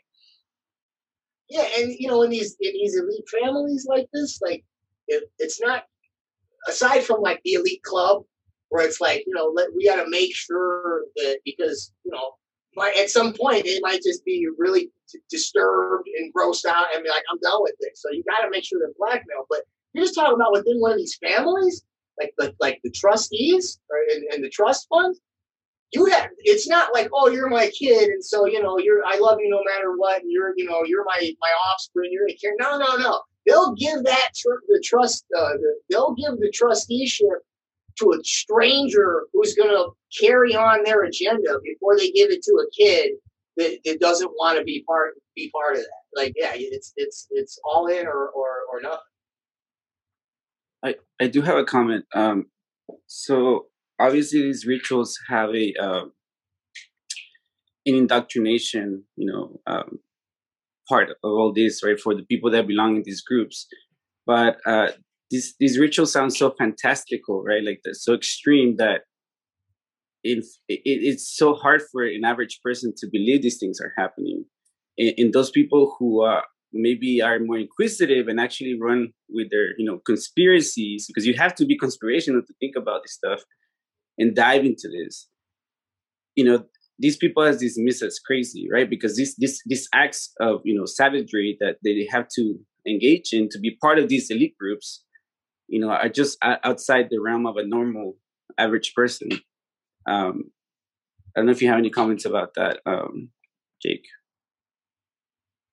Yeah, I mean, you're 100% right. I mean, like, who has, this is what people think. Like, I would never do that, so nobody could ever want to do that. And I don't know anybody that's even close to that crazy or close to that disgusting, right? So it's like the only place I've ever heard of that is on that Stanley Kubrick movie, right? But again, so yeah, I mean, so yeah, that's totally understandable. But these people live. This is why it's a secret society. I used to think about, like, why is it called a secret society? Like, why is it called a secret club? Like, because the secret, like, cause, I'm like, this is, they go with their little places, their little lodges, and they hang out, and but it doesn't end there. Like, they get to walk indoors that me and you don't get to walk into. And these people, they live in circles. They don't just have little clubs where they hang out. It's a different world, man, and it's a different ethic, and you can't really understand it based on your common experience, By the way, I think I heard a rumor that somebody said Stanley Kubrick was actually killed because somebody thought he got a little too comfortable with getting this stuff out, not just in code, but in literal form. I remember hearing that. I've heard that. He's rubbing elbows or was around people that, probably were, at least talking about some of that stuff, right? So. And maybe this is, for me, like a segue to, the black ops mechanism, right, of enforcement of this order. Because, like, we talk about Jeffrey Epstein. We've talked about the CIA and the role they've had in his, the links that they have. Do you think this is maybe a good segue to that? Yeah, I mean, we're kind of there too, actually, because so with intelligence and black ops, 4 blocks here. I've got drug trafficking, false flags, human trafficking, and then specific intelligence agencies that would be involved in these other 3 activities. Okay, so let's look at some of these intelligence agencies. So I've got various national intelligence agencies: Russian intelligence, U.S. intelligence, British intelligence, Israeli intelligence, and then international intelligence. And then, of course, there's other intelligence agencies I could have added here, but this gives you a decent overview of how the various national intelligence agencies actually work together through something called the 5 Eyes, and then Project Echelon, and there's others as well. So let's just look at some of the national intelligence agencies. So for British intelligence, you have Defense Intelligence, Secret Intelligence Service, that's MI6, Government Communications Headquarters, that's GCHQ, and then Secret Service, MI5. So let's go back and take a look at U.S. intelligence. So under U.S. intelligence, I have Defense Intelligence Agency, Federal Bureau of Investigation, Joint Intelligence Objectives Agency, JIOA, Military Intelligence Corps, U.S. Army, National Geospatial Intelligence Agency, NGA, National Security Agency, NSA, National Security Council, NSC, Office of Naval Intelligence, ONI, Office of Strategic Services, OSS, that is the precursor to the Central Intelligence Agency, or CIA, and then there's U.S. Army Counterintelligence Corps, CIC. Israeli intelligence, you've got three main branches here: Amman, Mossad, and Shin Bet. And then the last one, Russian intelligence, I just have KGB under that. Although I'm sure there's more. All right, now if we take a look at international intelligence, I've got two programs here, Echelon and the Five Eyes, which integrate or collaborate the intelligence networks of some of the various agencies I just showed you.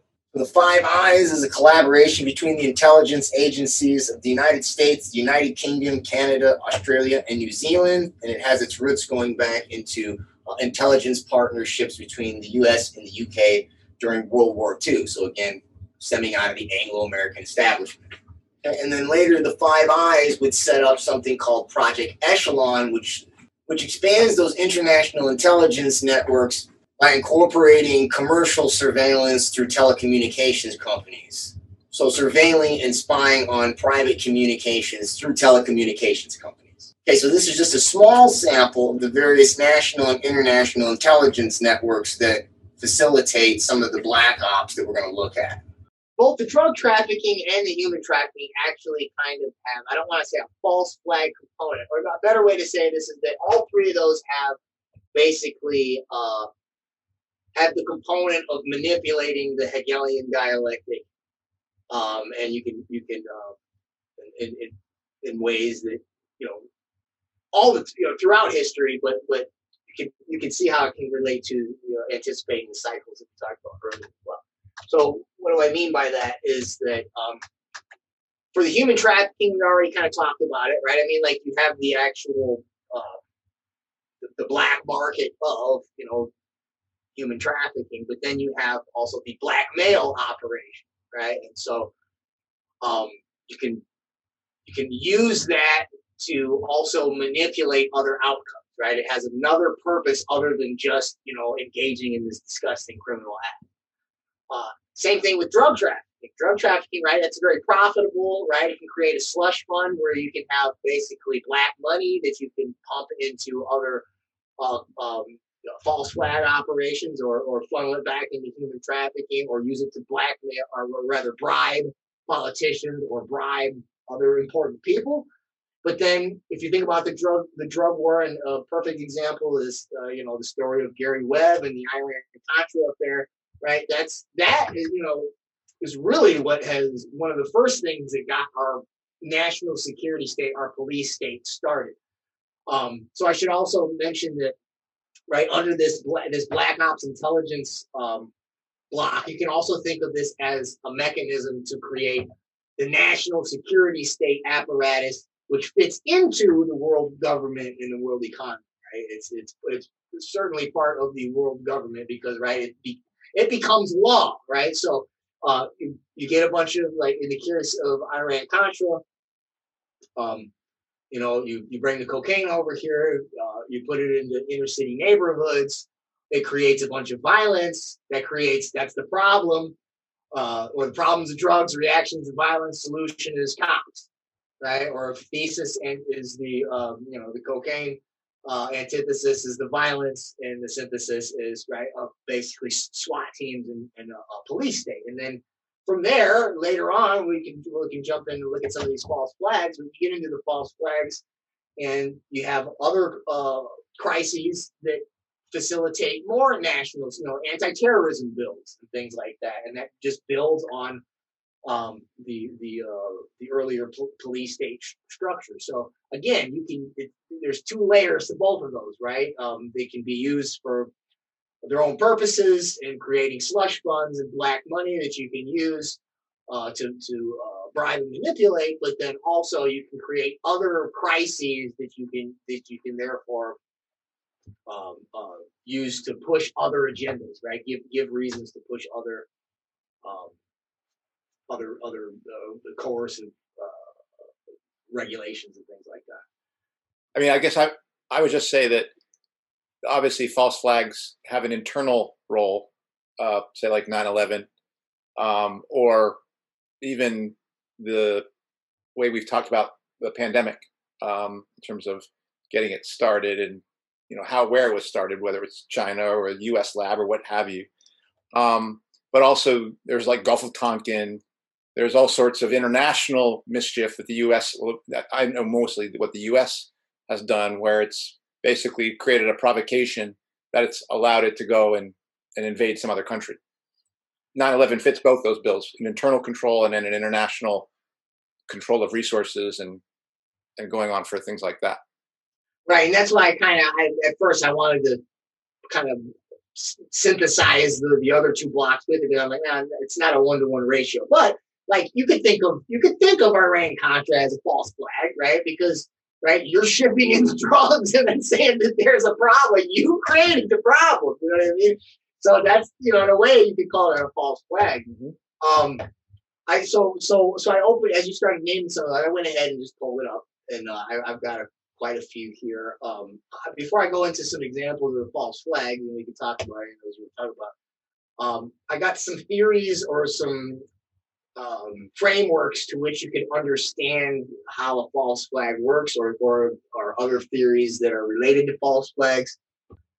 So we talked about the Hegelian dialectic, right? We've talked about it many times, so we don't need to go into that. On other shows, we talked about it. I talked earlier about the order out of chaos. It's the same concept. Another term that's used sometimes is what they call a psyop, or a psychological operation, right? So in other words, right, the real operation isn't carrying out whatever crisis is going to create the problem, reaction, solution scenario, but it's what's the psychological response going to be, and then how can you manipulate that psychological response to get this bill that you want, right? You need to get this, you want to change the government or the economy in a particular way. You're like, no one's going to go for that unless they're really scared of X, Y, or Z, right? So then you have to create that problem or that crisis, and then everybody goes, please save us, and then you beg for that solution that you never would have otherwise asked for. Something else that's related to this would be something called controlled opposition, or limited hangout, not unlimited. And so that's basically where you have people that are trying to expose false flags and things like that, and then they will put in the mix of these truth tellers, or whatever you want to call them, somebody who's in there and gives you a certain amount of really good information, and then steers you the wrong way with either some just some false information, or sometimes they're in there and they just muddy the waters with just really outlandish stuff, right? So like there's some clear arguments to be made about, like, so let's look over here on the example. So I'll start with 9/11, right? A really good example of why you should think that that's a little fishy is, have y'all ever about Building 7? Yeah. When it crumbled, or the ladies on the BBC lady is saying like it's crumbled and it's sitting behind her. So I mean, Now, more on the latest building collapse in New York. You might have heard a few moments ago, I was talking about the Salomon Brothers building collapsing. And indeed it has. It seems that this was not a result of a new attack. It was because the building had been weakened during this morning's attacks. We'll probably find out more now about that from our correspondent, Jane Stanley. Jane, what more can you tell us about the Salomon Brothers building and its collapse? Well, only really what you already know. Details are very, very sketchy.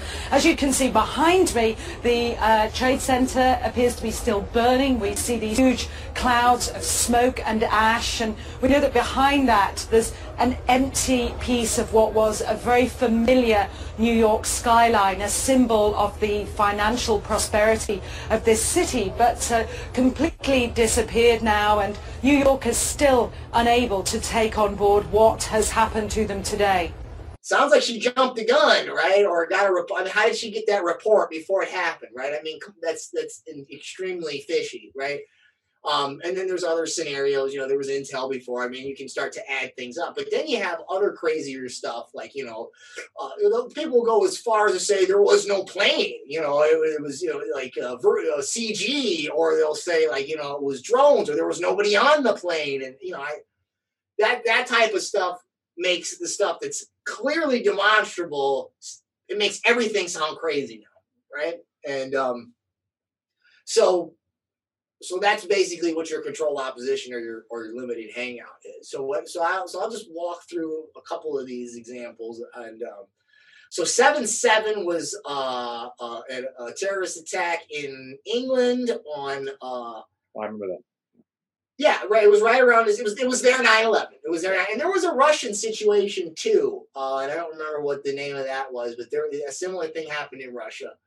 And that's why we were like buddies for a second, where we were all fighting the war on terror. Right? We know the 9/11 thing. People would say that Benghazi, that they basically allowed that they stood down and let those people get in there so that they could get some of those weapons out and basically ship them off to other areas that resulted in other conflicts that gave us a reason to go and continue our tirade in the Middle East. You know, we might get kicked off for if I say the word right here, but this is the one that we're all under right now. Okay, give us another strike. Go for it. COVID. COVID is a false flag. I mean, all I'm saying, honestly, like looking at all these, maybe it's just because we're in the middle of it and it's been ongoing for a year and we watched them contradict themselves for over a year, that's the most obvious out of all of them to me. I mean, you know, and we don't have to go into those details because we talk about it every time we're on the show. This hasn't happened yet, but the cyber polygon scenario was pushed by the World Economic Forum, and basically what they called it a cyber pandemic. It's going to be worse than COVID, and you know, basically, and now you're seeing elements of that happening. With it was the Colonial Pipeline, yeah. and then Biden just met with Putin, and they were arguing. They were talking about like cyber security and cyber hacks, and did Russia do the hacks and things like that. So not only did the World Economic Forum say it, just like they said in Event 201 before COVID started. They're doing the same thing with this scenario, and you're seeing those pieces sort of roll out. So you know, I hate to say it, but you know, get ready for that one. You know, an example of that, or the way that I think it'll roll out, is going to be similar to something called Operation Gladio. That was in Italy, and that happened. It was like a series of, I want to say, bombings and other like random terrorist attacks, if I open that one up, just for a second, you'll see that there's tech connections to, and this is, there's scholarly journals that talk about this. You don't even have to go and look at, you know, conspiracy sites. If you can get to, you know, you might be able to. I don't know if you have the same access to the databases at the high school that I have at the college, but I used to do that just to see, like, what do these journals say? Operation Gladio, and they'll tell you in there, they mention NATO, the CIA, the P2 Lodge, Propaganda Due, which is a Masonic lodge that's connected to the Vatican. And then if I get back to my false flags, then we can look at stuff like Gulf of Tonkin. That was the boating incident that got us into Vietnam. Mm-hmm. Okay, the Lusitania. Wasn't that to get us into World War I? I thought that was the USS Maine. Was it? No, you're right. USS Maine was the Spanish-American War. You're right. That's probably what it was. I don't remember a lot about it. It was accused of a German U-boat sinking, but it looked like it might very well have been a self-sink. Okay, so did it involve? No, it couldn't have, right? Okay, maybe I misspoke on that. I thought that the Lusitania had something to do. Well, you're probably right. If I can't remember, I'm going with what you're saying there. I'll find a screenshot, throw it in. USS Maine, though, was the Spanish-American War. Yeah. Operation Ajax is where Mohammed Mossadegh. USS Maine, again, these were operations where if you look at the media at the time, it's accusing the Spanish of doing something, and it turns out that we bombed our own shit there. Right. Good. Thank you for explaining how that worked, right? And with Gulf of Tonkin, right, we blamed it on the Vietnamese, right? And so we could go over there, right? Operation Ajax was where we were, we basically fomented a coup against Mohammed Mossadegh. And this was admitted when Obama was in office. They apologized for it. All right, and I don't remember all the details, but I think we had provocateurs out there saying stuff like Mossadegh was a communist and Mossadegh was whatever else, and that got people to rise up against him, and then it largely had to do it was beef over nationalizing. He was nationalizing. He was threatening to nationalize U.S. interest in Iran, and he was democratically elected by the government that under Russiagate said you can't get involved in people's elections. Well, they took him out. Right. And then we have Operation Northwoods. Have y'all ever heard of that one? I don't know that one. It's often used as so it didn't actually happen. If you search it, because I'm not using that as a verb anymore. If you search it, I'm pretty sure it used to. It might not anymore. It used to have its own Wikipedia page, and it had the document in there. But it was a plot. It was one of these, one of many plots, like when we were trying to go after assassinate Castro a million times. It was one of these plots, and I don't remember the specifics, but it had to do with faking. Bombing some stuff or bombing airplanes and then saying that the Cubans did it, something to that effect. Yeah. But again, it was never carried out, but the document exists and it has been exposed. Some people would suggest that Pearl Harbor, that was that FDR let that happen so that we could have a reason to go to World War II. Right. Basically saying that we had the intelligence to know this was happening and we put just enough stuff there to get destroyed that wouldn't wipe out our fleet, but knowing that it was going to happen, it allowed Roosevelt to have the justification to enter World War II. Yeah, and here I should mention too that a false flag doesn't necessarily have to mean that you actually perform the act yourself. You could just let it happen, right? And I should mention that the term false flag, it was a naval tactic. It comes out of naval strategy. So what you would do is if you wanted to like ambush an enemy ship, you would fly a friendly flag. And so by the time you get close enough where you're jumping on their ship, they think that you're a buddy, and you don't have time to prepare. And so that's where that term comes from. The Syrian gas attacks, that's pretty well documented. The Gray Zone has done a lot of good work on that. Mid-Press News did some good work on that back in the day. Jimmy Dore, goes on and on about it all the time. That's recent, right? That was in 2018. There's been a few. Like there have been 2 different gas attacks that were blamed on Assad. That it's very there's evidence that's come out that actually they were done by the White Helmets. Or staged by the White Helmets, either done or staged by the forces that we are saying that we're there to defend. And these gas attacks were used as a pretext for U.S. military attacks in Syria. Right. And then the last one I would say is QAnon on January 6th.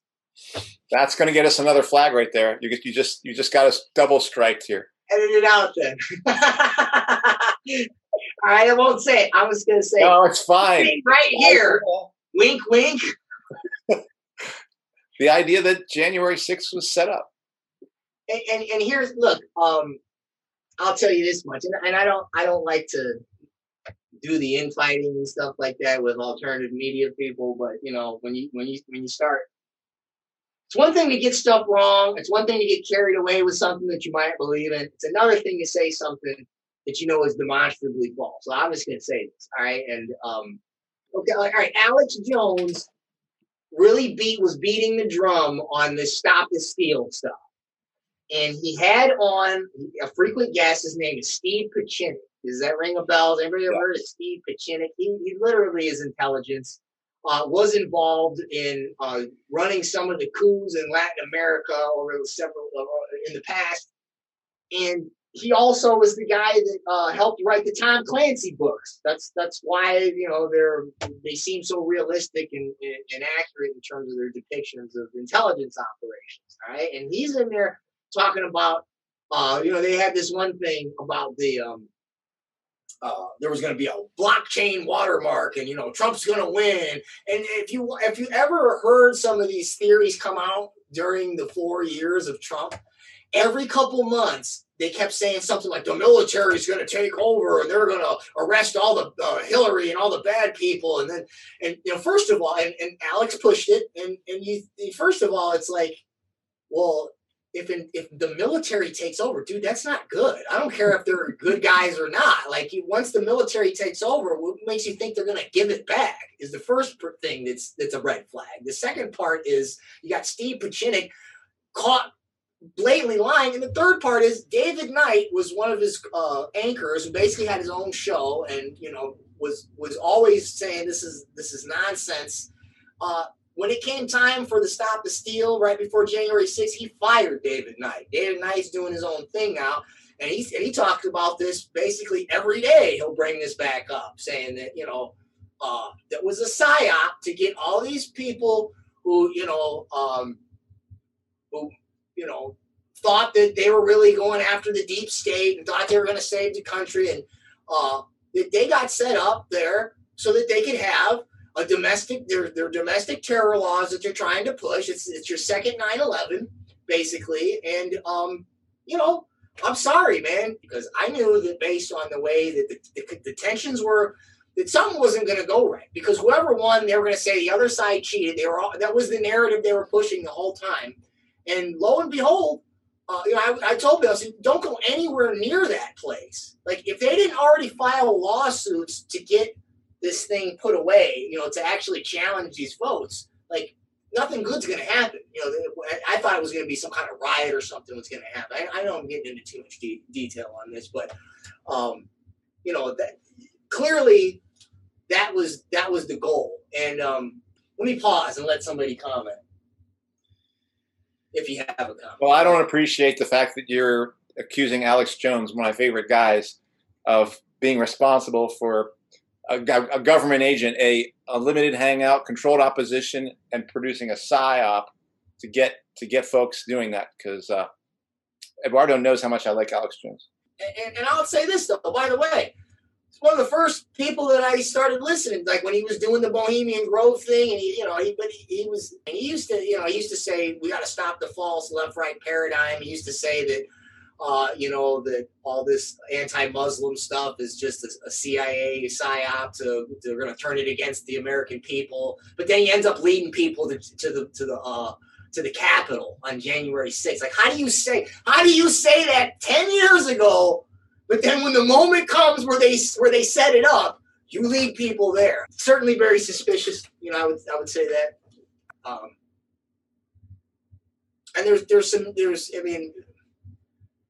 this is gonna open up another trajectory. So I don't want to do this yet. So I want to wait to see if there's any thoughts or anything. But it has to do with these plans, these 20, 50, 70-year plans, is the comment I eventually want to make here. Eduardo or Kenny? I mean, we're into territory that I have tried very hard to stay away from, but I feel that this is interesting, and so I think we should continue. This is like the stuff I always used to see long ago when YouTube wasn't as censored and algorithmic. I used to just sort of click away or put down, not interested, please don't show these anymore on my YouTube feed. Before all the heavy censorship of YouTube days. But go ahead, unless Kenny wants to ask something. Oh, okay. I suspect, again, this connects back to media, right? And how partial truths get skewed one way or the other, because I think that's the best way for these big lies to get pushed through, right? Like, they possess partial facts, and they're swayed one way or the other. Whether it be 9/11, whether it be this pandemic, operation, what is it? The Fast and Furious, right? Like, with the DEA and Mexican cartels. that, again, like the media doesn't have to tell like a whole entire lie. They just have to manipulate enough. And people like Alex Jones and, on both sides, liberals, conservatives just have to run with it and create that binary, right? Like to pin people against each other, like the general public at least. Yeah, that's when I really started to like, and it was right around it was right before the Trump thing. I noticed like he started getting real anti-Muslim, and he was never like that before. He stopped talking about the Federal Reserve, and he kept saying the left, the liberals, the Democrats. He never used to do that. He had Quanell X on back in the day, the leader of the New Black Panther Party, and he didn't sit there and berate the guy. Like they actually like agreed more than they disagreed. Like, so it was like, what is this guy doing? Like but as you say, it just seemed to me like right, to polarize, and that's where we're at right now. This is why we're having this conversation, because we're polarized. And I just, I'm sorry that for anybody that's offended or doesn't like what I'm saying about the guy. But listen, I used to listen to the guy, all right, and especially at this point in the game, like they're rolling that domestic terror law, and I'm not gonna say anything. I'm not giving the benefit of the doubt at this point. Like, there's no room for that. Like you know what I mean? It's it's not a theory. It's like basically we're there at that time. And maybe I'll jump. Let me suggest this for a second. All right, let's say we're talking about those planning these planning for these cycles, right? Planning for these crises and at these different moments in time. So 9/11 was on 2001, 9/11, 2001, okay? It's 20 years from 9/11 to 2021 when they had the 6. So it's 20 years. You just had Event 201. Then you have Agenda 21, okay? And the election date was on 1/21/21, which is I forget what they call it. It's palindrome. Thank you. Okay, this is numerology. So this is where we're starting to talk about the occult stuff. Now it could just be total coincidence, but if you think like, if these people do think that way, and they do make plans long term, and by the way, companies make 50-year plans. I mean, that's just what they do. So, everything I've talked about sort of comes together. And then you've got, and we'll talk about it later, Stanley Kubrick's 2001 Space Odyssey. And there's all kinds of Freemasonic occult stuff in there. And it's about transhumanism. Like in the end, with the AI ship, it's really weird. It's really trippy at the end. But basically, they have to overcome the AI, but really the theory is because he goes off into space. It's the idea that once you pass this dimension, like there's no coming back. Basically, you don't get back to Earth. You don't get back to being the old normal, right? So I know that's kind of out there, but that's a way to sort of tie in all the things we've talked about: the planning, the occult, the intelligence, and the eugenics. And what you're describing is a way that people who go by New World Order can understand the patterns and say that those numeric things are part of how they would be evidence of the planning of these things. Not the major part of the planning. That would be more kind of like you can find other evidence of planning, but the numeric stuff is what connects it in the minds of the New World Order people to those occult beliefs that said that these people who are doing the planning also are trying to give their plan special juice by putting them on the proper days in which they can really go. That's how I understand that. Correct? Yeah. They would think that when the stars align, that they'll have a better chance of riding the crisis and ending up on top if they don't just pick an arbitrary date. 20 years from now, right? It should align numerologically and astrologically, right? And then they feel or they believe that gives them an edge, right? we either could end on there, but you haven't really gotten to talk about eugenics and transhumanism. Kenny, what do you think? You're the guy whose time is limited. I mean, I honestly think eugenics is like a whole episode on its own, probably. And just to really dive in there, because obviously it has implications to, what we're seeing right now with the pandemic, and AI and biotech and all this stuff. And so I think we maybe pushing it to like make an episode on that. Yeah. And transhumanism, we'll do another episode where Jake, you can give us another strike.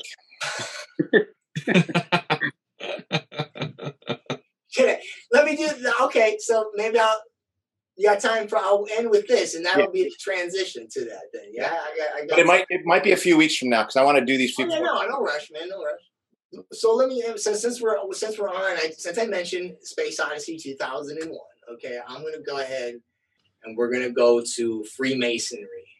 Okay, so I've got tons. I'm not going to go through all these people, but these are others. You got royal families, you've got Rothschilds, you've got eugenicists, you've got presidents, you've got Cecil Rhodes, you've got Skull and Bones members.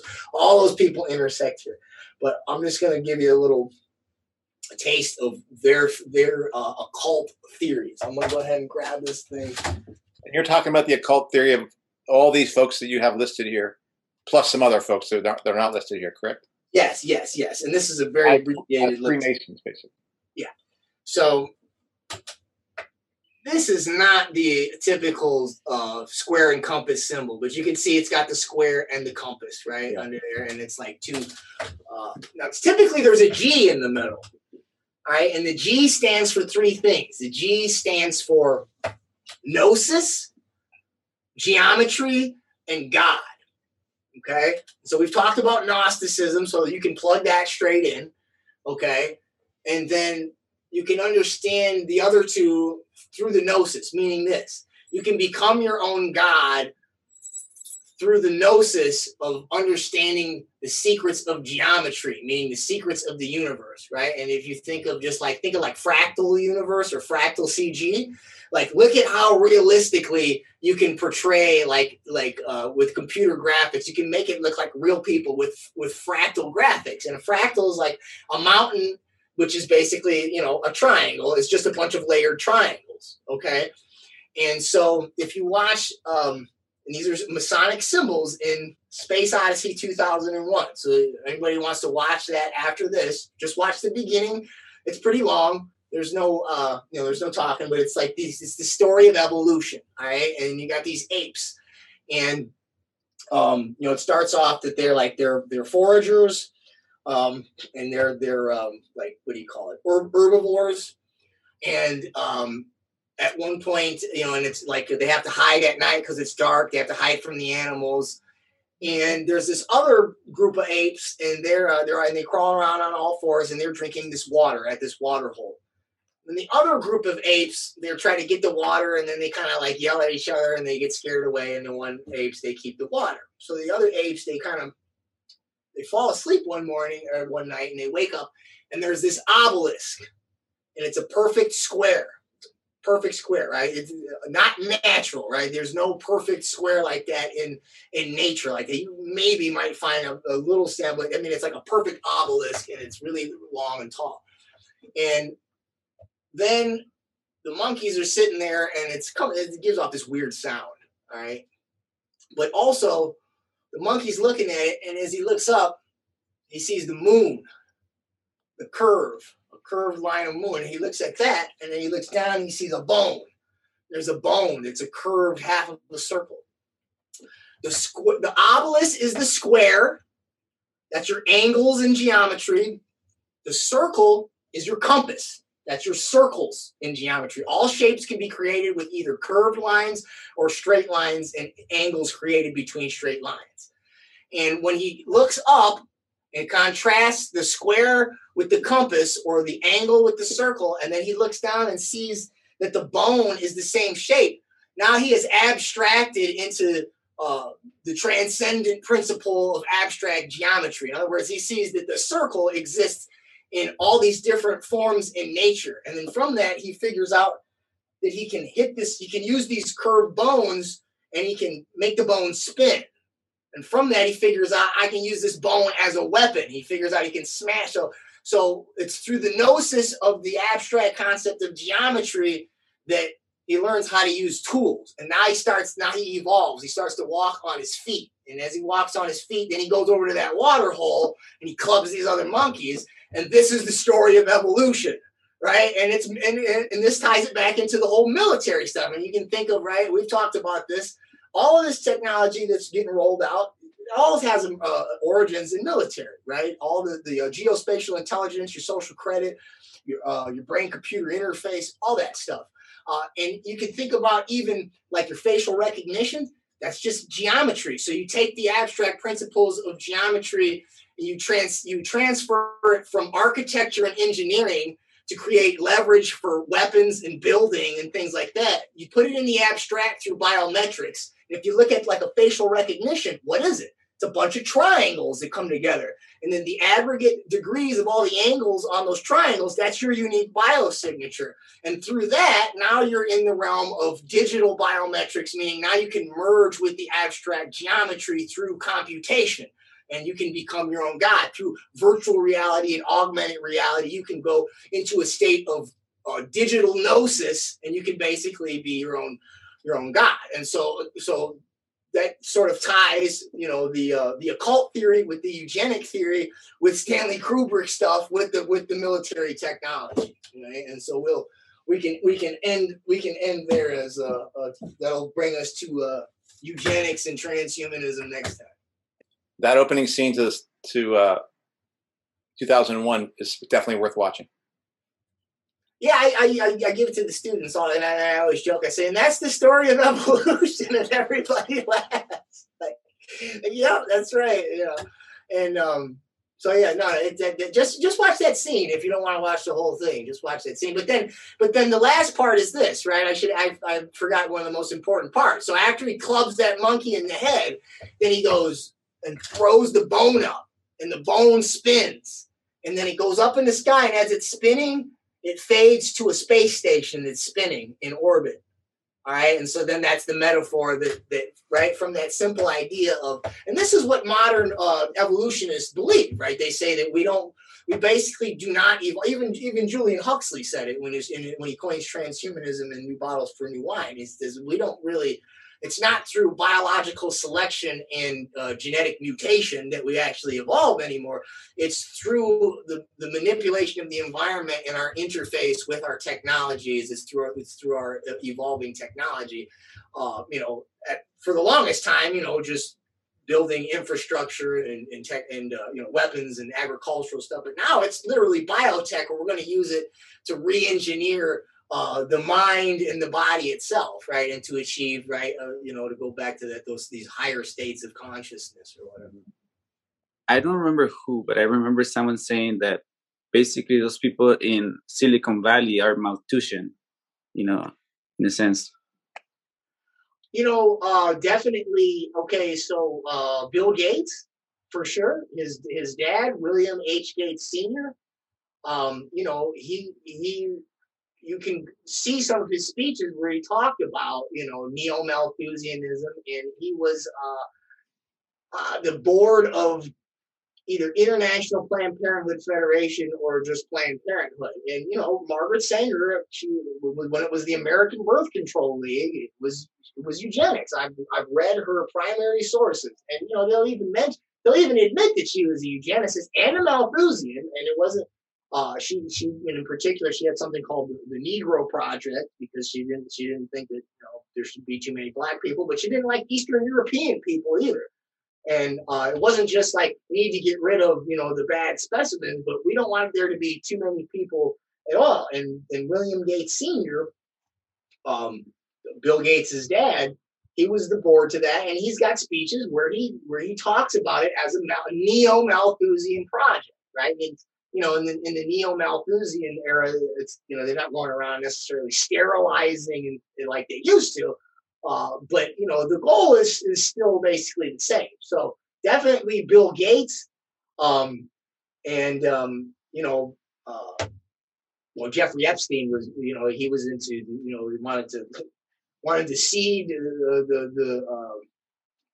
thought he was gonna seed some of these young girls with his DNA, and was partnering with other geneticists that were avowed eugenicists. So those are two examples I can think of as far as Silicon Valley, but it wouldn't surprise me if there were others.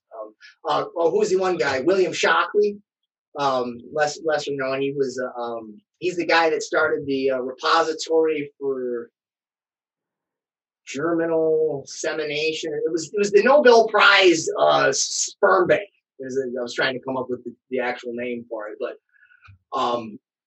and he actually, that's what a lot of people know him for, but he actually was one of the early pioneers of Silicon Valley.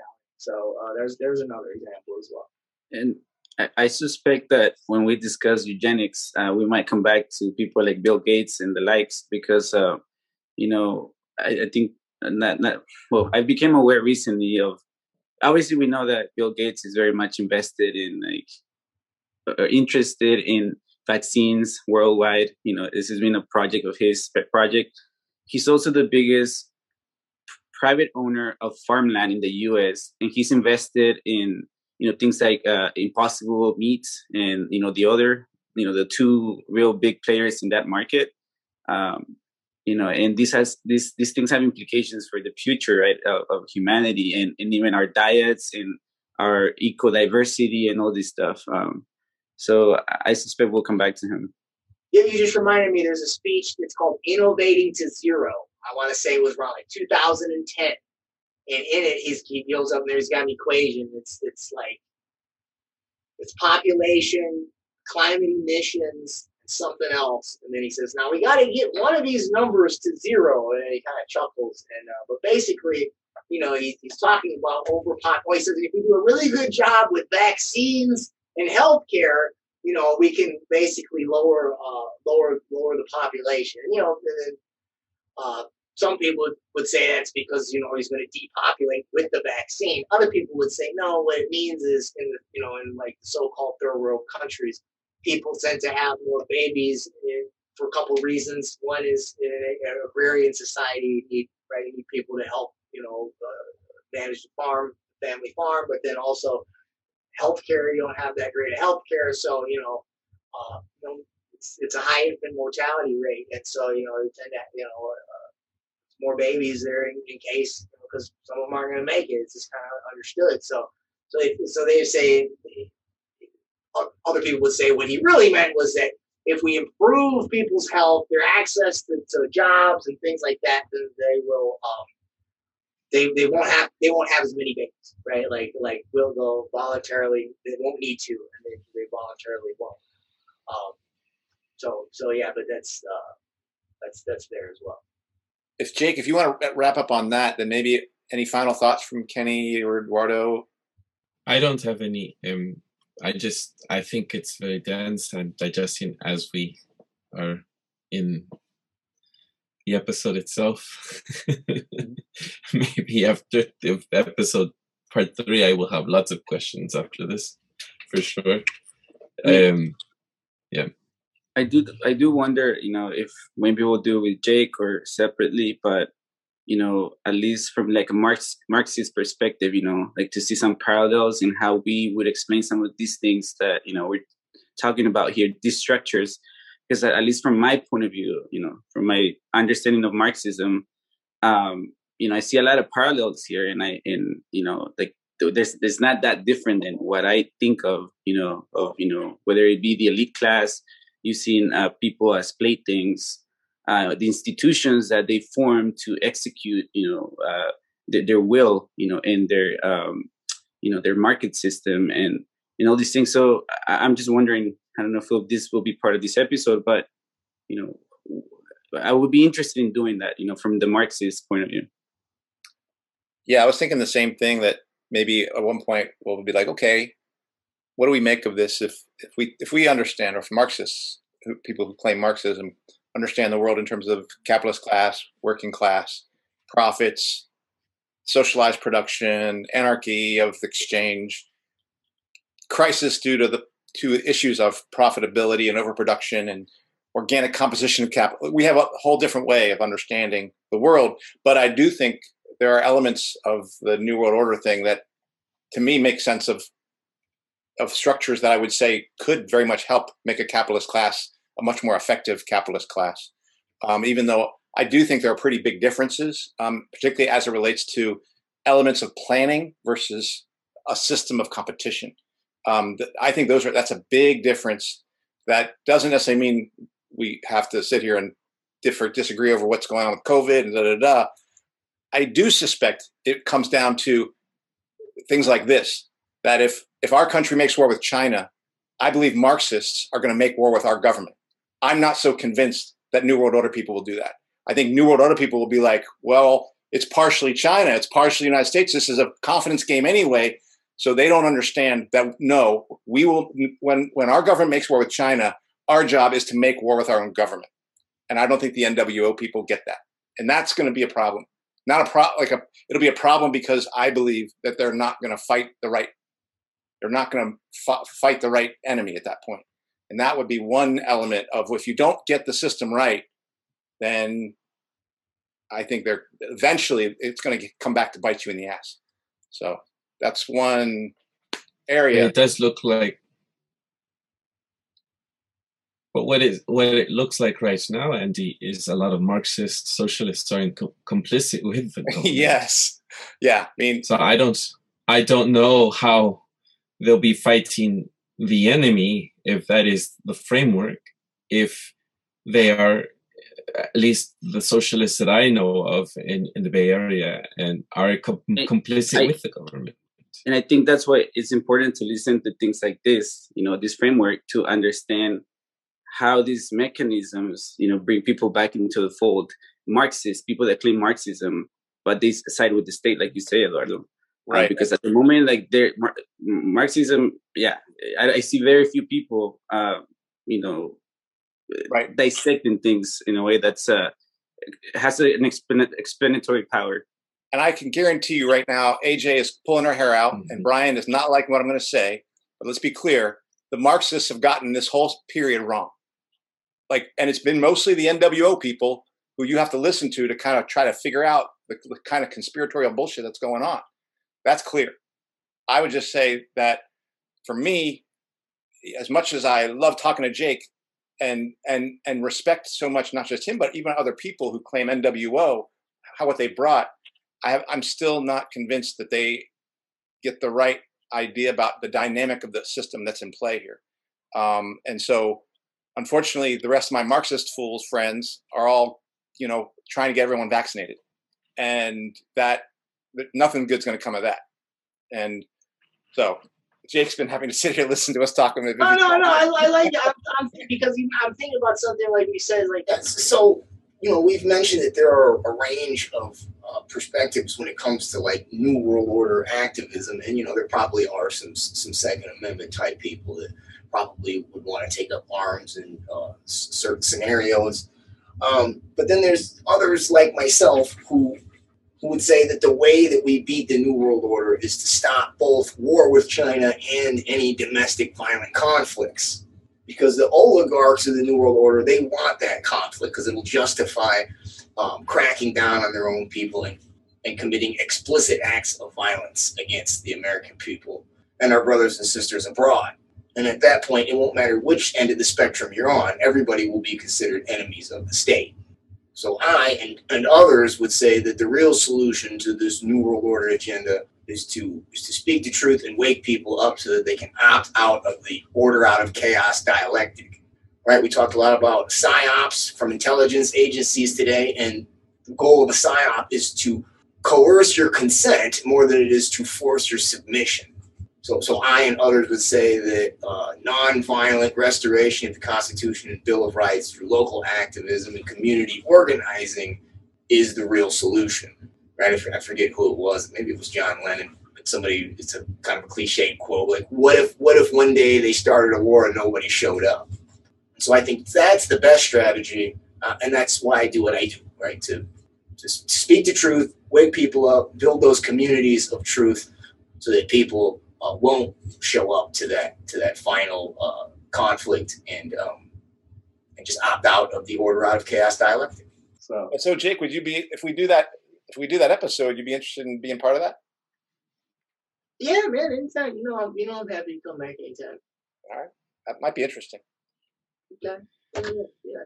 Y'all are gonna come over so you can just tell me so I can be the one to keep my mouth shut and y'all can right? I like tell me what y'all is your perspective and I've got some questions about just some like how y'all conceive of things like private property and middle class and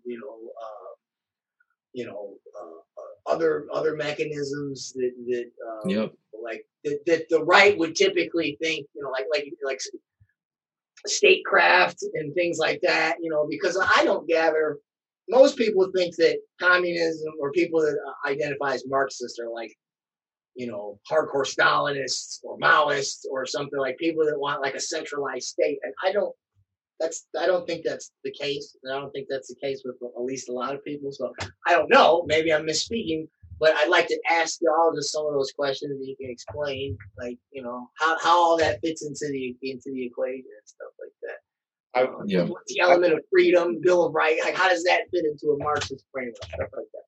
I do personally believe most people who claim socialism right now are pretty in love with state power. That's my sense. And that's a problem for us. For our left, it's a problem. Oh yeah, no, and I mean, you can see that, but I mean, then that doesn't mean that's everybody, right? That identifies as that, and so I don't put y'all in that category. So that's why I'd like to hear your thoughts and have other people that I guess are more on my end of the table hear that from y'all, so that it's not like what I mean. They don't have that knee-jerk reaction, like because you identify as Marxist, that means you want to freaking round up all the libertarians and string them up or whatever, right? So Jake, we'll have a nice place for you. We'll keep you in the nicer prison section. I get a little prison? Okay. Do I get a Zoom while I'm in there? Nicer section of the gulag. So as long as you behave. Do I get to? Is it going to be like a digital box, or is it going to be like an old school gulag? Like I'm old school, man. I don't like those old digital boxes. I'm old school. We got to do. Let me ask you this: do I got to get a vaccine? Oh shit, man, that's a tough question now. I say, if there's no vaccine, lock me up, man. You're going to give me 3 squares a day? No vaccines and no brain-computer interfaces? No screens? Hey, man. Get me out of here. Thanks for taking the time to go over this. This is, I think, really interesting stuff. So I think it's going to, anybody who hears it, I think is going to have some things to think about in terms of, how do you think the world is organized, right? If you don't agree with Jake, if you don't agree with Kenny or Andy or Eduardo, you do have to answer the question, how do you think this world is organized? Because if you don't try to answer that question, you're not going to be able to deal with it. Well, I hope I don't get you too much guff from your friends. In the meantime, let them know you're gonna have a break from me for a while. They'll be all right. Calm down before I come back. Give them a break. That does it for this week's episode. John Kleisig is the author of Squirrel World Order, The Technocratic Globalization of Corporatized Education by TrineBay Books, and is a contributor to New Politics, the Center for Research on Globalization, Up-Ed News, the Interpret Report, The Dissident Voice, and Unlimited Hangout. We'll link to his work and articles or anything, his YouTube channel, in the episode notes below. What's Left is a weekly political podcast channel challenging the mainstream left. We post information about our topics and our guests on the episode notes wherever you found this episode, or on our blog at what-s-left.webnode.com. You can find past episodes to this podcast /channel there and connect with us.